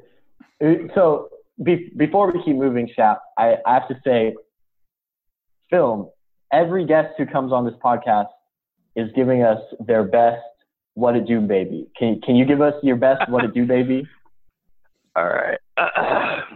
What it do, baby? What it do, baby? What it do, baby? All right, Rob, you gotta get back, Rob. What it do, baby, Rob? Rob, come on, Rob, give it to us. What are we doing? Are we doing shots or what? I've got a shot forward, man. All right. Cheers to a ring. Oh man. I do have a question, actually, a very different question that I've been thinking about for the past few minutes, and I think I just saw somebody bring it up on Twitter. What do you prefer, the Paul George trade, or a trade for Bradley Beal, but not giving up Shea and giving up Shamet instead, and like 3 fewer picks? Would that change anything for you? I mean, George is obviously better. Would that change in assets and keeping Shea rather than Shamet mean anything to you guys, or do you think just going in for George is the better move? If theoretically Kawhi would come if they got Beal and not George. I would probably lean towards Paul George, only because if we're having Kawhi, I'm going to assume that Kawhi Leonard is moving us into a win-now mode. And in a best-of-7 series, the top-end talent with Kawhi and PG just supersedes anything that would have been with that other deal. That'd be my opinion on that. That's really tough for me because I love Shea so much. So I think the idea maybe is Bradley Beal and Shea Gilgeous-Alexander better than Paul George, and maybe keeping a pick or two. And that's honestly, like, for me, I'm a Shea homer. So So am I. It's really hard for me to say that particularly. And I think Bradley Beal is a beast. I think Bradley Beal is probably a top 15 player. I think Paul George is definitely a top 10 player. And that difference is substantial, like between 15 and 10. And George George last year was a top 5 player. So that's a substantial change. But man, I love Shea. I think Shea can be really, really good. For me, I don't know. It's hard. I think just my bias is so heavy that I might say if we gave up 2 less picks and had Shea and Beal instead and maybe gave up Shamet, then maybe I would slightly lean towards that way. But I'm wearing a Shea jersey right now, so like that just shows my objectivity. I'm going to miss Shea so much. Rob, how do you feel? Go ahead, Lucas. I hate to be on the non-Shea side of any issue ever. Yeah. But I just think I don't know. I feel like I don't think that Paul George and Bradley Beal are talent equals in the NBA. I think that Paul George is and Bradley Beal is amazing. I've talked a lot, on the podcast, on Twitter, on the blog, about how much I would like to have Bradley Beal as a Kawhi co-star. But at the end of the day, for me, Paul George is just kind of a notch above talent-wise.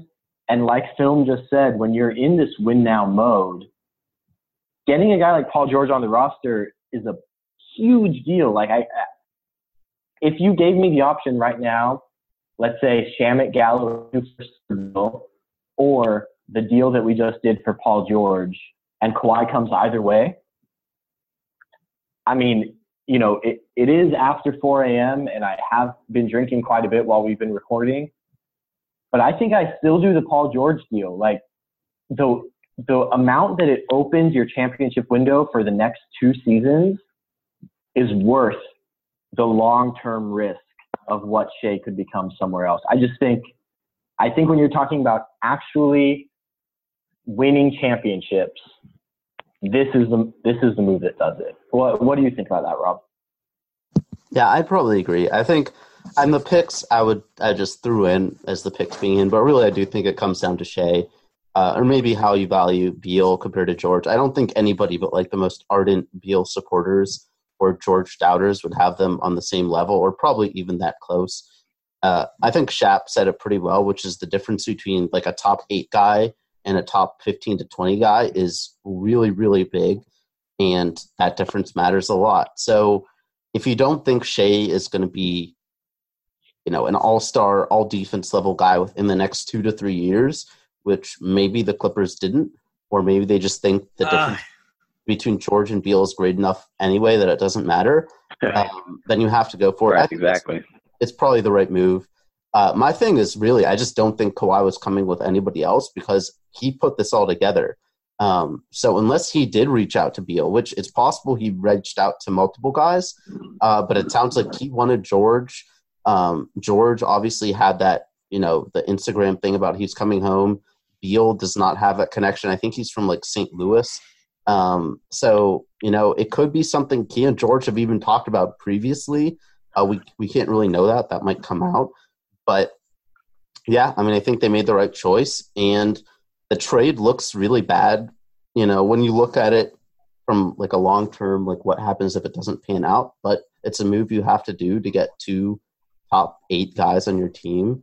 And, like, the Clippers are going to be great next year, and they're going to be really, really tough to defend in a playoff setting when they have 2 guys who are, you know, 6'8" or taller who can get buckets like PG and Kawhi can. I think people are talking about the defense with them and Pat Beverly, but I think the offense will probably be actually scarier in a playoff setting because you just have so many good options. And that's not even counting something like Lou Trez pick and roll, PG or Kawhi Trez pick and roll, you know, PG, Kawhi running pick and rolls with each other. There are just so many options. You know, they can get each other switched on to the worst defender or whatever. So it's going to be a really, really fun team to watch, hopefully. Yeah, and switching gears a little bit, you know, while we have at LA Clippers Film on Twitter here with us, you know, I want to ask, the Clippers are potentially right now looking at having Patrick Beverly, Paul George, Kawhi Leonard starting at point guard, shooting guard, and small forward heading into next season. What does this – I mean, in terms of defensive upside for these 3 guys at the perimeter positions, can you tell us a little bit about what you think that looks like heading into next season? Like, what are other teams going up against with Beverly, George, and Leonard at those 3 positions in the starting lineup? Well, I mean, I hate to be cliche and give a simple answer, but, like, that's just going to be extremely hard to score on. I mean, you're looking at every single possession going deep into the shot clock against other teams. And quite frankly, there aren't too many teams in the league who have enough individual offensive players to be able to combat Patrick Beverly, Paul George, and Kawhi Leonard on the defensive end. And just projecting in the future, that's kind of what makes this so damn appealing is come playoff time, how many teams have enough guys who can get shots one-on-one against Paul George, Kawhi Leonard, and Patrick Beverly, right? So as we know, when the playoffs come around, offensive efficiency drops, and that's going to drop even further when you play against an LA Clipper team that has that many talented perimeter defenders in the prime of their careers. So it's in Zoo, and I think Zoo kind of showed, if we're able to bring him back, he showed some things as far as being a potential rim protector. At least he was better than Gortat last year. But that triplet of Patrick Beverley, Kawhi Leonard, and Paul George is just going to be insanely hard to score on. Teams are going to have trouble getting into their sets, and it's only going to be exacerbated come playoff time. All right, so put yourself in Doc Rivers' shoes and fast forward a little bit. It's Game 7 of the 2020 NBA Finals. It's the fourth quarter. There's 6 minutes left. It's a one-possession game. Look at this Clippers roster. Let's assume they bring back Zubac and probably JaMychal Green comes back for the room exception, which I think is probably the most likely outcome for the Clippers in the next couple of days. What would be your lineup to close that game? This is something we've been asking our guests all night. What would be your lineup to close this big game, Game 7, NBA Finals, one-possession game? How are you building this lineup if you're Doc Rivers? Oh, that's tough.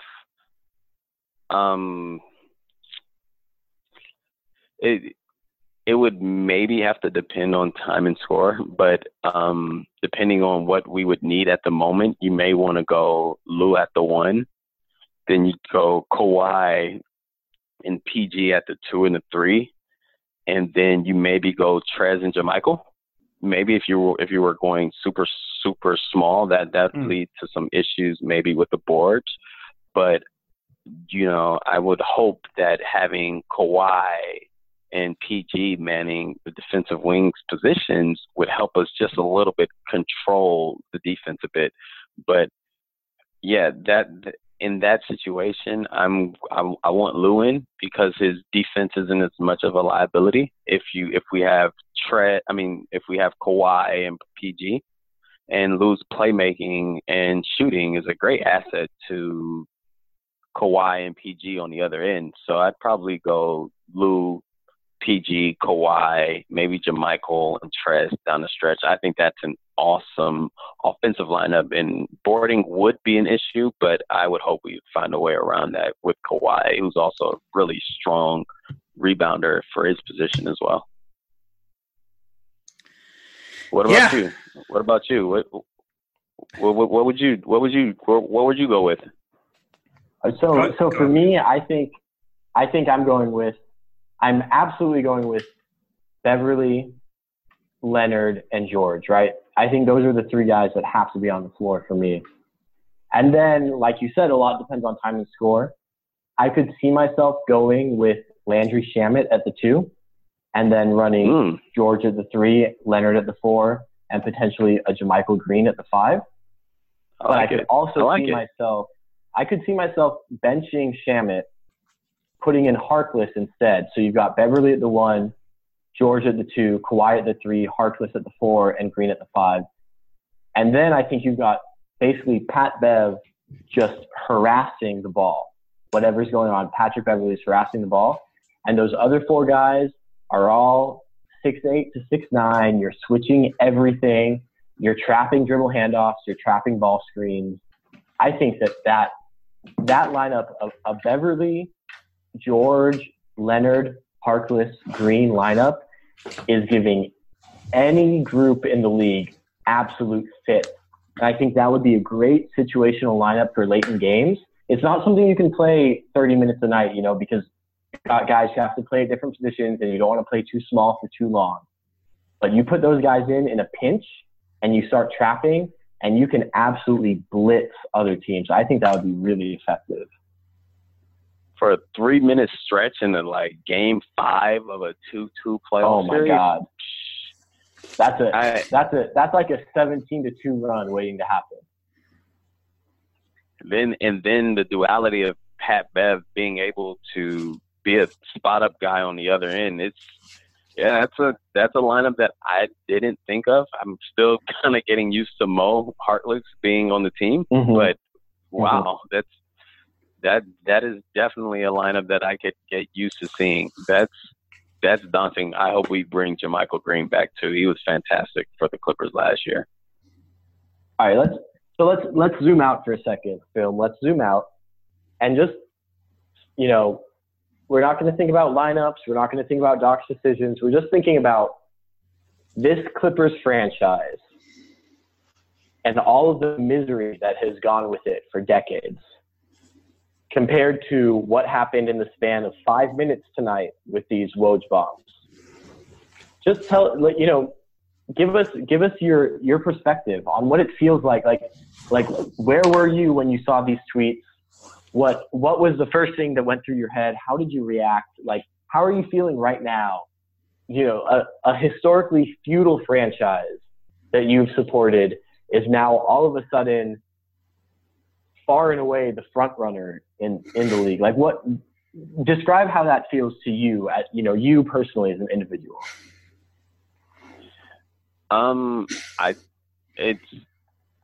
It's kind of hard to put into words, but for starters, it's extremely rewarding. I often have this conversation with people about the Clippers when I say that it wasn't until Ballmer joined the team that they became an actual NBA franchise. So what I mean by that is there were no more cutting corners on little things like amenities at the training facility in Playa Vista or any of the little things like that, fleshing out the entire front office and things like that. Like Ballmer essentially removed every other department out of the training facility in Playa Vista so that it can be 100% dedicated to basketball ops. Little things like that made me feel that we were finally becoming an actual NBA legitimate franchise. And when you put it into perspective like that, the leaps and bounds that we've grown in just in the last 4 or 5 years has been incredible. It's been a ride for me. I was coming home from work and I saw the Chris Haynes tweet and I had to double and triple check. I didn't believe that it was actually happening. Even though I had an inclination, I felt that I didn't feel strong enough to commit to it, but I felt like the Clippers shot was very real. Despite my bias, I really truly felt like the Clippers had more than a great shot at Kawhi. But yeah, this is just a validation moment for the franchise. And this is a franchise that is Los Angeles. It's validated by this. And I honestly feel like this is just what happens when you put great ownership, a great front office, great coaching, and you do things the right way. And it's great to see a team like our team, the LA Clippers, get rewarded for that. Yeah, man. It's unreal. I mean, I think my tweets, like I'm just looking at my Twitter right now, and the most recent, I'm looking at my notifications column, and I just have this tweet that I put about half an hour ago that says, "I can't fucking believe it. I just can't fucking believe it." And this is I knew this was coming, and I still can't believe it when I saw the Woj bomb. Like Man, I've been trying to find words to describe this moment, and it's been beyond words, man. It's beyond words. It's beyond me. It's a state of euphoria, man. I'm just so glad that, I can't even believe it until I see it to an extent. It's kind of crazy. Like, all of this happened so quickly. I didn't expect George to be on this team at all. Like, I didn't think – I knew that we would try. I knew I knew the whole time that the Clippers were furiously kind of working on a second star because everything was kind of pointing to the idea that Kawhi wanted a second star. So I wasn't surprised that something happened. But, man, it's just – I'm stunned. I'm still kind of in a stupor. Like, I can't believe this is the team that we've orchestrated for ourselves and that we're going to be watching and covering this team is sort of incredible. And for long-term Clipper fans, it's just such validation. Yeah. Before we let you go, at LA Clippers Film Room, anything else you want to say to Clipper fans and just what we can expect? Like, what are you most excited for to kind of chop down for us on Twitter like what plays are you kind of like on the tip of your tongue seeing the idea of having this team together, having Kawhi on one wing, having George on another? What are you kind of thinking in the back of your head? What are you most excited to see out there on the floor with these two guys together and with all of our depth that we have behind them? The thing I'm excited about is trying to see how teams defend the Kawhi PG pick and roll in the playoffs. That's like, off the top of my head, I don't know what team is going to be capable enough to defend that. And I mean, we've watched the Clippers go ice cold in crucial playoff moments. I don't want to bring up Game 6 against Houston or anything like that, but like we've struggled so long where we've had really good top end talent, but we've honestly never ever had the Kevin Durant. We've never had the LeBron James. And this is always an argument I have with people when they say that, oh, the Lob City teams were so stacked. And I'm like, yeah, they were really good. But when it came time for the playoffs, they never had the tier 1 perennial all NBA 6-7 talent that is almost a prerequisite to get deep into the playoffs. So I'm really anxious and excited to see that we have not one, but two-way guys who are capable of taking over an offensive sequence. So I'm really looking forward to that. I'm looking forward to seeing how Landry Shamet complements those two guys. I'm actually really happy that we were able to keep him. And Patrick Beverley's back as well. And I thought that especially towards the end of last year, he was really underrated in some of the things that he was doing as far as being in control with not only his 3-ball, but floaters, and then his rebounding from a point guard was just insanely good. So I'm just interested I just can't wait to see what Doc cooks up with Kawhi and PG. The options are really limitless with those two guys. Both of those guys have improved their handles tremendously since they've gotten into the league. So you can play them in a multitude of ways, and I'm just anxious to see how that all comes together. I can't wait. Beverley, I think, what an incredible compliment Beverley is going to be to these guys. I think we were all kind of talking about it, Lucas and Rob, as far as if we do bring in Kawhi, how important it was to keep somebody like Beverley. And, man, he is at a great price, I think, for what we're going to use him as a Clipper. Sorry, Lucas, what were you saying? I think Rob might have been saying something. I wasn't saying anything. Rob, get your voice on this pod, man. I didn't say anything. No, nothing? Never mind. We're all tripping a little. It's late. It's fine. It's late. We're all kind of feeling good. Tipsy. That's all right. Anything else you want to say for us at LA Clipper Film Room? Just that Clipper Nation, the entertainment's here. We've built this team the right way. We've stuck to our new culture. We've built this thing the right way, and yeah, come to Staples. It's going to be a show. I can't wait. I'm going to try to make as many games as I can. And yeah, thank you all for like building my basketball knowledge as well, because I learn a lot from all of you guys on here. And as Clipper fans, I think we all understand the gravity of this moment. And so the one thing I will say is that all fans do this, right? So when we go on a 2-3 game losing streak next season and things look even a tad bit shaky, like, oh my God, we blew this up, it didn't work, I want to just revel in this optimism for a bit. You know, this feeling feels great, and I just want to make the most of it before the reality sets in that even if we have Kawhi and PG, this isn't going to be an easy road to a championship. There will be issues along the way. The Warriors had like 4 All-Stars and still were going to Game 7 with Houston. So this isn't a guaranteed championship by any means, but just the opportunity, the real opportunity of raising a banner in Staples with the Clippers has me excited. And so just to remember this feeling as we head towards next season. For sure. That's at LA Clippers Film. Follow him on Twitter. He's fantastic. Really great stuff. Thank you for coming on.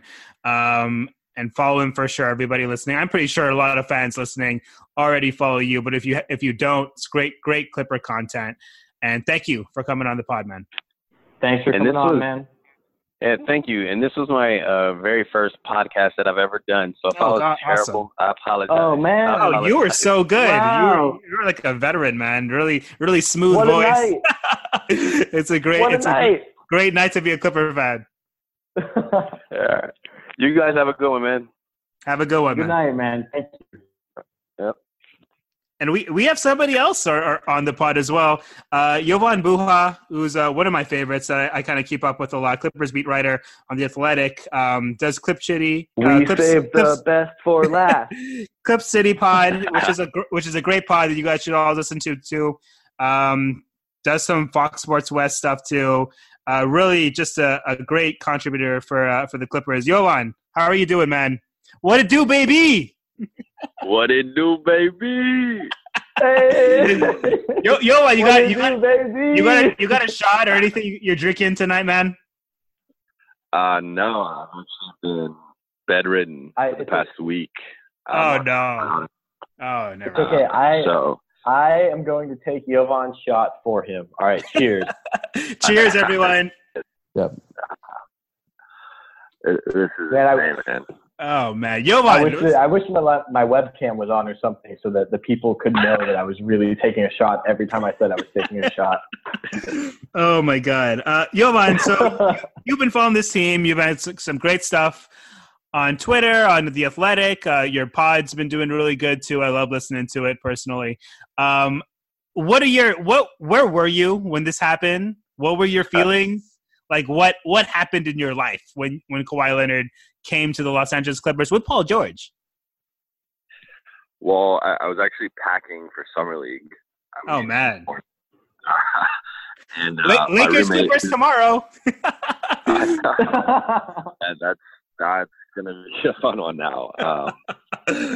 But my roommate, can I cuss on this or? Fuck yes. Okay. All right. So my roommate was a big Lakers fan. I just heard him yell, "Fuck!" And I was like, what just happened? Like another earthquake? Like what's going on? And then I ran to his room and he's like, Kawhi and Paul George to the Clippers. And I was like, wait, what? And then I just looked at my phone and I had 11 Woj notifications. So I was 4 or 5 minutes late to it, but it's just insane. And it's crazy because, all the speculation, all the rumors, all the reporting the last few days, it's been so pro Lakers and so much, even pro Raptors. No one was talking about the Clippers, and it kind of made sense. It was if Kawhi wants to compete, for titles and stuff, the Clippers probably were the third best option at the time, even though I still felt some people were oh, they can't win a title if they had Kawhi. I didn't feel like that was the case. I felt like adding him to that 48-win core put you in that 54 to 56 win range, and they would definitely be in that mix. But adding Paul George, another top 10 guy, a guy who finished third in MVP voting, first team All NBA, it's just I can't help but think they're the favorites in not just in the West right now, but probably in the league. I don't really know who you could definitively say is better than them. We'll see how the Lakers fill out the rest of the roster. I like the Danny Green move, but I didn't like the KCP move, which seems to just be a clutch thing. JaVale's okay, but so we'll see what they do with the rest of their roster. But outside of the Lakers, who also have their own, AD and LeBron, I just look at the rest of the league and I'm like, okay, Milwaukee, they're really good, but I think the Clippers are, at least on par with them. Houston, I think they're on par, if not better. Utah, I think they're better. I just don't see the team out there that is definitively better than them, and that's what you want. And that's why, look, they gave up a huge haul. I think people kind of brushed that aside, or, at least on the Clipper side. They gave up, 8 picks, and on top of Shea and Gallo. It is a massive haul. It's probably bigger than what the Lakers just gave up for AD. But I think it's worth it because you didn't just trade for Paul George. You traded for essentially Paul George and Kawhi. And that, to me, is worth pretty much anything that you give up. So as tough as it is to lose Shea, I think the Clippers are now in the top 3 or 4 in the league at worst. They now have 2 top 8, top 9 guys, and they're, championship contenders, if not favorites. Yeah, it's pretty crazy. And I've been talking to a few of my friends who are big, fans of either the Clippers or the Lakers or mixed or just NBA fans. Over the last 3 days or so, the Lakers have been getting a ton of smoke. Then the Raptors the last couple of days. And I've been kind of saying under my breath, because, we have a group chat, Lucas and Rob and me and just other Clipper fans have been saying, the Clippers could maybe trade for a star and maybe they could get Kawhi. That could happen. Maybe that's what's going on right now. And I didn't want to scream it from the rooftops or anything because I wanted to say it out loud. But at the same time, in my head, also being a Clipper pessimist, I've just been like, he's probably going to go back to the Raptors.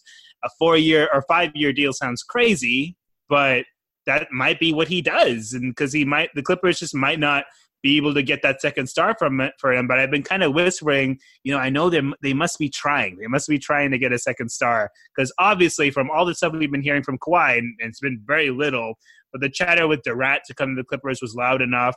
The fact that he's been postponing, I kept thinking in my head, they're probably trying to do something right now.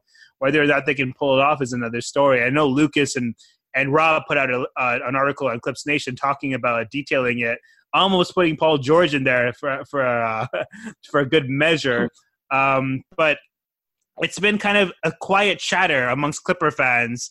But everybody's been so loud talking about the Raptors and the Lakers that Clipper fans, even Clipper fans that have been plugged in, have been just kind of saying it quietly, as we are prone to do, just being the quieter team across the hall. Just quietly saying, maybe the Clippers are trying to put something together. And I know Lucas can kind of talk about this a little bit more. Like, finally, we were able to really put it together. Lucas, Johan kind of talked about it, just like this whole thing is just so crazy. And I know you were feeling it. I know Rob wrote about it. That it happened. Lucas, how I know you talked about it. You kind of talked about it kind of quietly that, you kind of felt like this might have been happening. And, we didn't want to talk about it out loud. But now that it happened, how much did you feel like this was a real possibility, netting a second star, getting both of them for the Clippers at this moment? Like, how did you really feel like this was going to – how did it feel like deep down inside that was this actually something that you could see happening? Because it's just a lot to expect from a team like the Clippers who have not netted a big fish, in their history, Chris Paul aside. Yeah, I think it was the day before free agency opened. So free agency opened on Sunday the 30th. So that would have been Saturday the 29th. That was when I first started hearing that Kawhi had been placing those calls to Durant to try to get Durant to sort of reconsider his commitment to Kyrie Irving and the Nets and come to the Clippers instead. And more so than making me excited about the potential of a Leonard Durant pairing on the Clippers, what that showed me was, wow, Kawhi really wants to be a Clipper. Like, he wants to be a Clipper bad enough that he's placing a personal call to Kevin Durant to try to kind of spark that recruitment. And so then, obviously that didn't work out, right? That was plan A. But when later in the week, you start hearing, hey, well, Kawhi is calling Paul George is talking to the Thunder, that's when, for me, it started, and I was like, I remember talking to Robert about it and saying, like, I just don't think, even if the Clippers went all in on Paul George, he finished third in MVP voting last year. Like, even if the Clippers go all in, Shea, Shamet, Gallo, all the picks, Paul George just finished third in MVP voting. They just don't have enough to get him. But I underestimated Kawhi. Like, Kawhi, basically, based on what we've heard from Woj tonight, Kawhi convinced Paul George not just to be open to coming to the Clippers, but to walk into Sam Presti's office in Oklahoma City and say, I am requesting that you trade me to the Clippers. It's astounding to me that was able to happen, and that Kawhi was not only did Kawhi choose the Clippers over the Raptors and the Lakers, but he was so dedicated to the idea of the Clippers that he put in his own effort, his own work to try to recruit Durant and fail, and then try to recruit Paul George and basically succeed in convincing Paul George to request that trade from Oklahoma City. Like, the fact that the Clippers are enough of a destination that the reigning NBA Finals MVP convinced the guy who finished third place in MVP voting last year to request a trade to the Clippers so that they could both come here. Like, this is the least Clippers thing that has ever happened in basketball. I knew it was coming, and I still can't believe that it happened. Rob, we're the resident pessimists on this pod. How surprised? Before Eeyore, shout out to John Raffo, who's one of our favorites. Rob, like, did you feel this coming at all? Like, this kind of thing? I know there was the idea theoretically that this was the play, but man, it just happened in spades. Right. I think, the delay was certainly something that I thought favored the Clippers. I wrote about this in one of my God knows how many articles I've written about this over the past week. That as soon as, I think it was as soon as they said there would be a delay of a few days, I wrote that favored the Clippers, because the only reason a delay made sense was for one of the teams to do something to help convince Kawhi, and the only team that made sense for was the Clippers. The Raptors have a full roster. They don't have any room to do anything. The Lakers blew all their assets on Anthony Davis. They have like the room exception. That's not getting anybody. The biggest other free agent is DeMarcus Cousins, Marcus Morris. These are not names that are going to wow Kawhi Leonard at this point. So really it was for the Clippers' benefit. And, there was also the idea that he just had to mull over his decision. And with all respect to that, and, the idea that his camp was putting that out there, it makes sense that he had the better part of a year. And, even if you want to say he was focused on his season with the Raptors, he had, weeks and weeks to think about this. He didn't really need 2 or 3 extra days to mull over some PowerPoint presentations.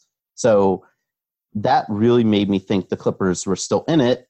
And the idea of the star trade is something that I think Brian Windhorst has been talking about for a few days, as maybe even longer than that, as something that Kawhi was really looking for. I did not see Paul George coming. As we've discussed on this pod already and past couple pods, I thought it would be Bradley Beal, maybe Kevin Love. But even as we discussed them, those guys, even Beal, who's really good, as we've said, didn't really seem like maybe the kind of guy that would get Kawhi there. Paul George is, and it's wild that they were able to get both of them. But Kawhi really wanted to be a Clipper, which sounds weird to say. But it seems like the Clippers front office, who was confident and talked a lot of shit all year to reporters, had good reason to be confident and talk all their shit. And, if you trash talk and back it up, that's the best way to do it. And that's what the Clippers front office just did. So shout out to those guys for putting the work in. And shout out to Kawhi for really making this all happen in true LeBron James-esque fashion, by the way. And doing this in LA against, not directly against LeBron, but kind of against LeBron is pretty crazy. Yeah. Jovan, I feel. Go ahead. Go ahead, Chap. Go ahead. No, Jovan, I know you're fairly connected, and I'm sure. Did you hear rumblings of this? I know the Clippers were pretty tight-lipped, and it was hard to get an idea of what was happening. We all had an idea that maybe this was happening with the delays and especially with the Kawhi rumbles trying to get KD over. But did you feel that this was kind of happening under the scenes, and how realistic was this whole thing happening the way it did to you personally? I think I was on the pessimistic side of things happening, just because I felt like there have been so many things that had went against the Clippers in terms of, first Kawhi wins the title, which everyone, it's kind of like universally across the league, everyone was saying Kawhi's going to the Clippers. The one way he might not go is if they win the title. That might be enough to keep him. So the Raptors go out, win the title. Second thing is the Durant injury, which kind of kills that dream pairing, of Kawhi and KD, which is was the Clippers' plan A, and KD kind of changed his plan and ended up ending up with Kyrie in Brooklyn, and that was kind of the second blow of like, well, now the Clippers might not be able to get that second guy. And then the third thing was the AD trade and the Lakers clearing that extra cap space to get the third star, where now all of a sudden the Lakers, who weren't even really in the mix to begin with, kind of entered at the 11th hour and were like, all right, we're here now. We have a third spot. Come join the super team. LeBron's going to pass the torch to you. You're going to be the guy with the Lakers, yada, yada. So, all that had kind of shifted my opinion of like, look, like I thought he was one of the Clippers, but, it's just been blow after blow after blow that it's kind of, all those things were like objectively bad for the Clippers. Like, they didn't help them get Kawhi, but I did think the delay was interesting. And the fact that every time someone would say that the Clippers were out of it, someone else would come out and say, no, the Clippers are still in it. They haven't eliminated him yet. And for me, the fact that it dragged on this long, I did feel like something was up. I didn't know particularly, Paul George specifically, but I was like, the Clippers have to be looking at someone, whether it was Bradley Beal, Kevin Love. Like, I'm like, they're trying to get a second guy to pair with him. I just don't really know who. And like, I wrote 3 versions of the Kawhi Leonard saga. One of him signing with the Clippers, one to the Raptors, one to the Lakers, and in the one to the Clippers before they ended up getting Paul George, I was like, the next step for the Clippers is pursuing Bradley Beal, Kevin Love, or a star that we don't know is available. And that star that we didn't know was available ended up being Paul George. So I don't know. I didn't know George specifically, but I had a feeling that with this dragging out for so long, the Clippers at least had some extra time to do something. But like, this front office moves in complete silence. Wow. This is their third blockbuster trade in the last 2 years. The first time they actually acquired the star, but the other 3 trades all kind of came out of nowhere. And I just think you got to give all the credit in the world to this front office for their ability to keep secrets, not leak stuff, and make some really big trades without it really being in the rumor mill. Yeah, wow. Jovan, is there anything else you want to – go ahead, Lucas. So Jovan, let's backtrack a little bit, right? Because okay, you're at The Athletic now, beat writer, big time journalist.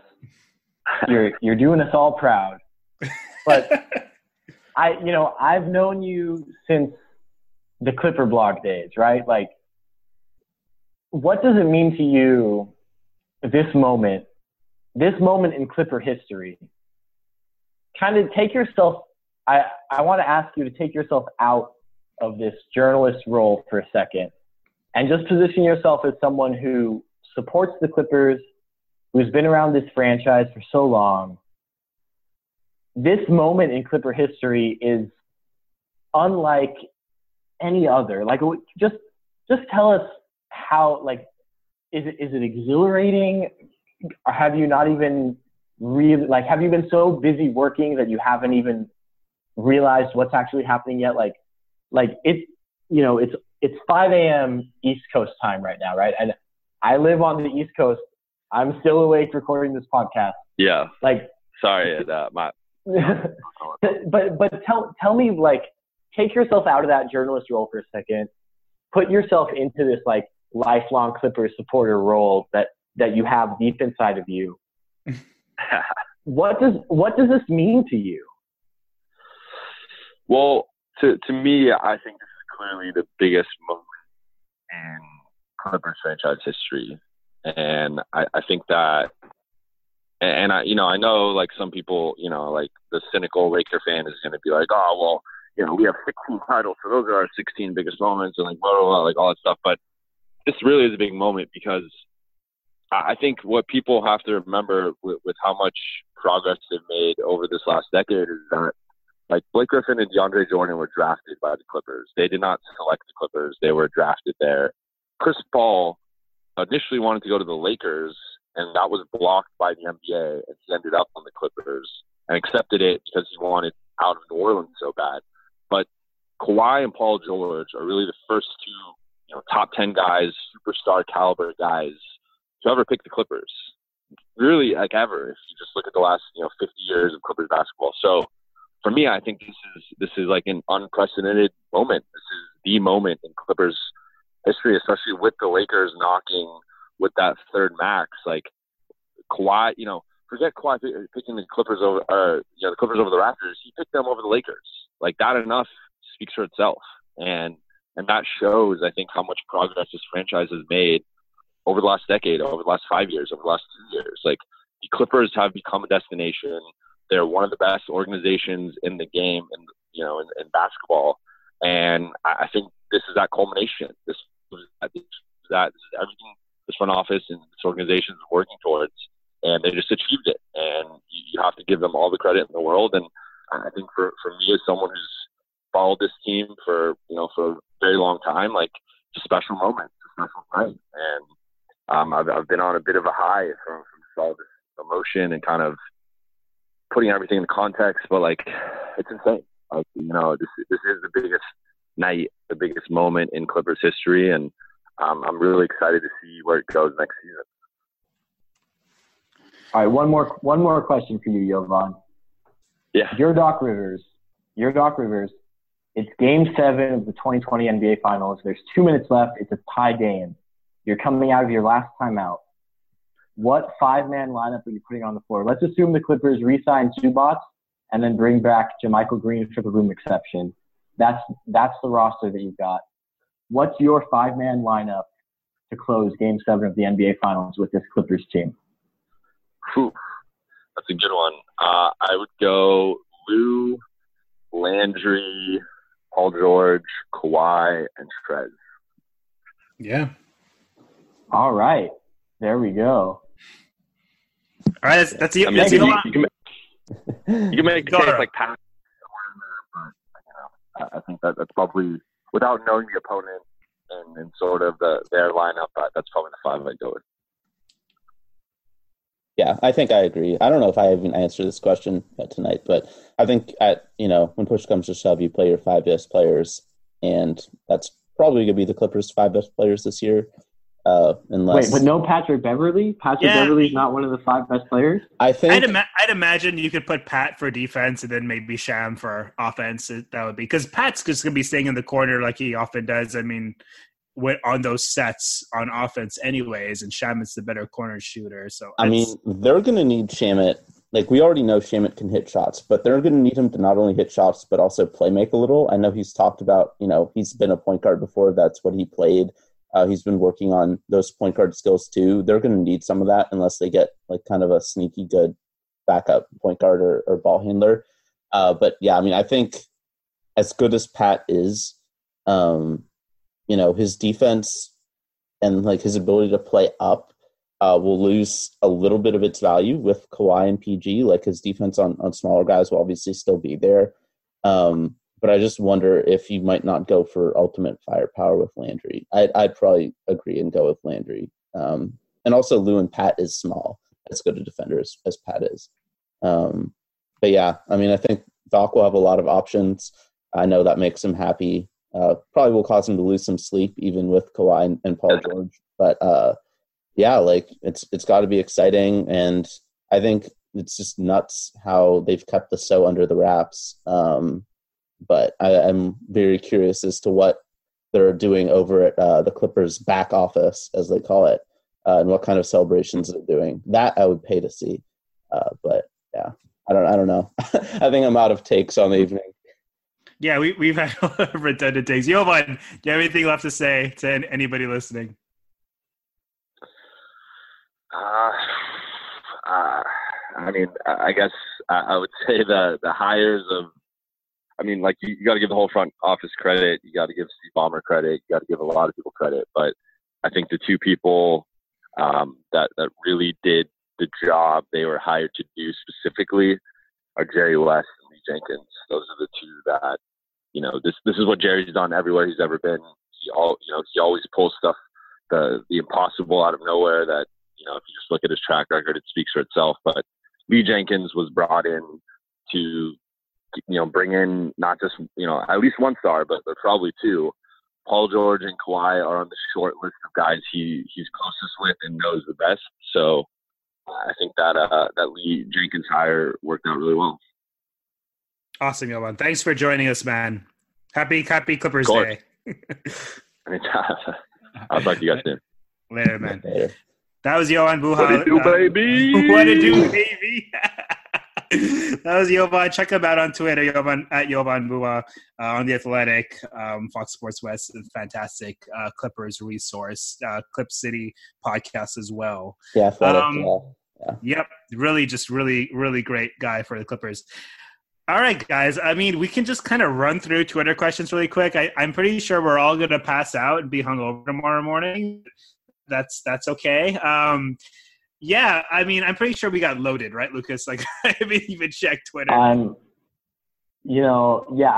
got over 50 questions here. I can just skim through. Yeah. So we can go rapid fire, right? Yeah. Let's do rapid fire.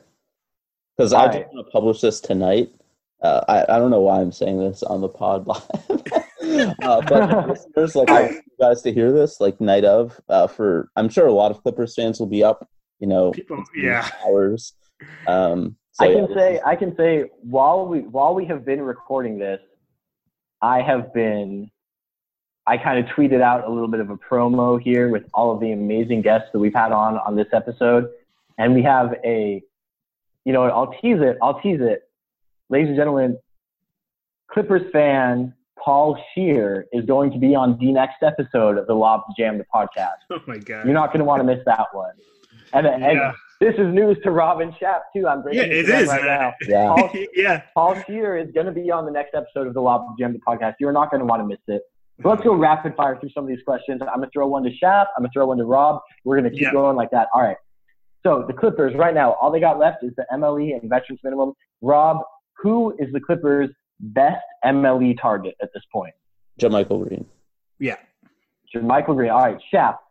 That question is from Aaron Manuel on Twitter. Schaap, from Clipper Lover 94. Should the Clippers go after DeMarcus Cousins? No, I don't want. I mean, obviously, yes, but I really don't want. I just feel like the MO of this team right now is not DeMarcus Cousins, but obviously, if we can get him for a vet minimum, center is a position of want right now.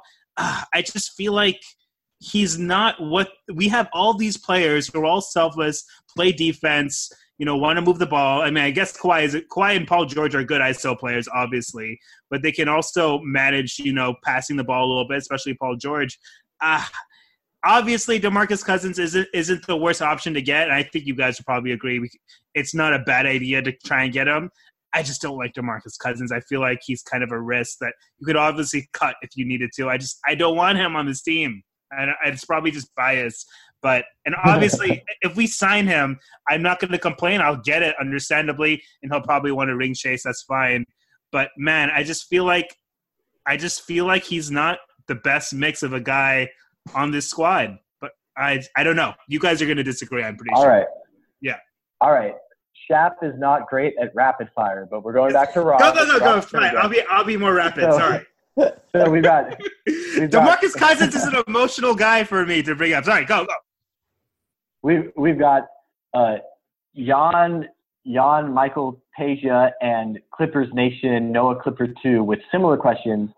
And Adrian Ao. What moves come next to fill out the 1 and 5 spots? Who should the Clippers' primary free agent targets be now that Paul freaking George and Kawhi freaking Leonard are Clippers? Rob, who are you looking at the Clippers to sign next? You just said JaMychal Green for the mid-level exception, but maybe who are some minimum guys to round out the roster for the Clippers? Minimum guys is tough. I think a point guard, a veteran point guard would be nice. I really can't think of any names off the top of my head, which is bad. Raymond Felton, Jeremy Lin. Raymond Felton, bring back, man. Yeah, bring back Raymond Felton. Bro, I am here for the Lob City retread role No, we got this. That is Raymond all Felton, I want. Cole Aldridge. There's your backup. Oh, man. Oh, my God. Where's Pablo Prigioni? All right, Schaap. Got a question for you from Damian Weber. He wants to know, does Shea know how much we love him? Go. Yes. God, I love Shea. I miss you, Shea. I miss you. I'm wearing your jersey, bro. All right. Best NBA team in LA, Robert, wants to know, how do you go to sleep after this? The earthquake anxiety, Kawhi and Paul George coming to the Clippers. At the time that this tweet was sent, it was already 1 a.m. It is now past 2 a.m. in California. How do you sleep on a night like this, Robert? Are you going to sleep when we're done with this pod? Probably not, though. That has less to do with the fan and excitement than just working and writing and just preparing stuff. Which, yeah, I probably will eventually get sleep because I just can't function unless I get at least a few hours. But it'll be another couple hours yet. All right, we got a couple questions here. One is from Sign Carmelo. I hope that's not intended for the Clippers. Gross. And one is from Alex Mees. So Sign Carmelo asks Shaq, what does this trade mean for Shamet's development? I think it might help as he has less responsibility to become a ball handler and can focus more on his shooting and passing. Alex Mees asks, how many open threes does Landry Shamet take a night? And will he ever miss one again? Shaq, what's the answer? I'm pretty excited for Shamet. It's going to be super great to see how many open looks he gets. Rob we both you guys both alluded to this earlier. It'll be interesting to see if his playmaking continues to develop as we've kind of had hints of seeing. So that'll be interested not only seeing his open shots that he'll definitely get, but see if he can be more of a playmaker since we don't really have too many ball handlers in a point guard kind of mold, Yeah, all right. Robert, Chris Gutierrez wants to know, what is the likelihood of the Clippers re-signing JaMychal Green and Zubac? I'd say pretty good for both of them. Green will probably get more money elsewhere, but the Clippers are now a team that veterans will come to ring chase. Green fit in really well. I think they can get him for the room if that's what they have left. And then Zubac, they can go over to Cap to sign him. And I'm assuming they'll come to some 3-year deal maybe with him. Honestly, it might be the same deal they gave Magruder. But yeah, I think they bring both of them back. All right. Last question for Dr. Shap. Can we trade Shamet and Harkless for SGA? Oh my gosh! I wish in a perfect world. I'm gonna miss Shea so much, and it's ironic that he's going to the team I've liked watching the least for the last 7 years in the Oklahoma City Thunder. But I'm gonna definitely watch Shea. Yeah. I like I said before, even if you gave me the option to get Bradley Beal instead of George and not give up Shea, I recognize that the right basketball move is to get Paul George, even if it means giving up Shea. But god damn, I love me some Shea Gilgeous-Alexander. And it's rough. It's rough to have him not be on the Clippers anymore. It's understandable. The front office made the right move. I'm not complaining. On the night that the Clippers get Paul George and Kawhi Leonard, and I'm up until 6 a.m. recording a podcast, I am most certainly not complaining. I am exhilarated. But I will miss Shai Gilgeous-Alexander. I want nothing but the best for him in his career. What a phenomenal young player. What a phenomenal young man. So good. I mean, the only regret that I have is that we had to send him to Oklahoma City to play with Russell Westbrook, which is, one of the worst fates imaginable, I would say. But man, and I'm happy that the Clippers were able to hang on to Landry Shamet in this trade, because I honestly did not think if they were going to make a play for Paul George that they would be able to keep one of those two. And still having Shamet on the roster, in my opinion, is a big win. I know I didn't get to everyone's Twitter questions. I scrolled really quickly. There's 46 of them. There's no way that I just asked you guys 46 different questions. But I think we're also doing another pod in a day or two. Yeah, probably. We'll be back. Much more sane. The Paul Scheer pod, I guess we can now call it, where we actually the Paul Scheer pod. And, what did you, baby? And retired and just absorbing this night of.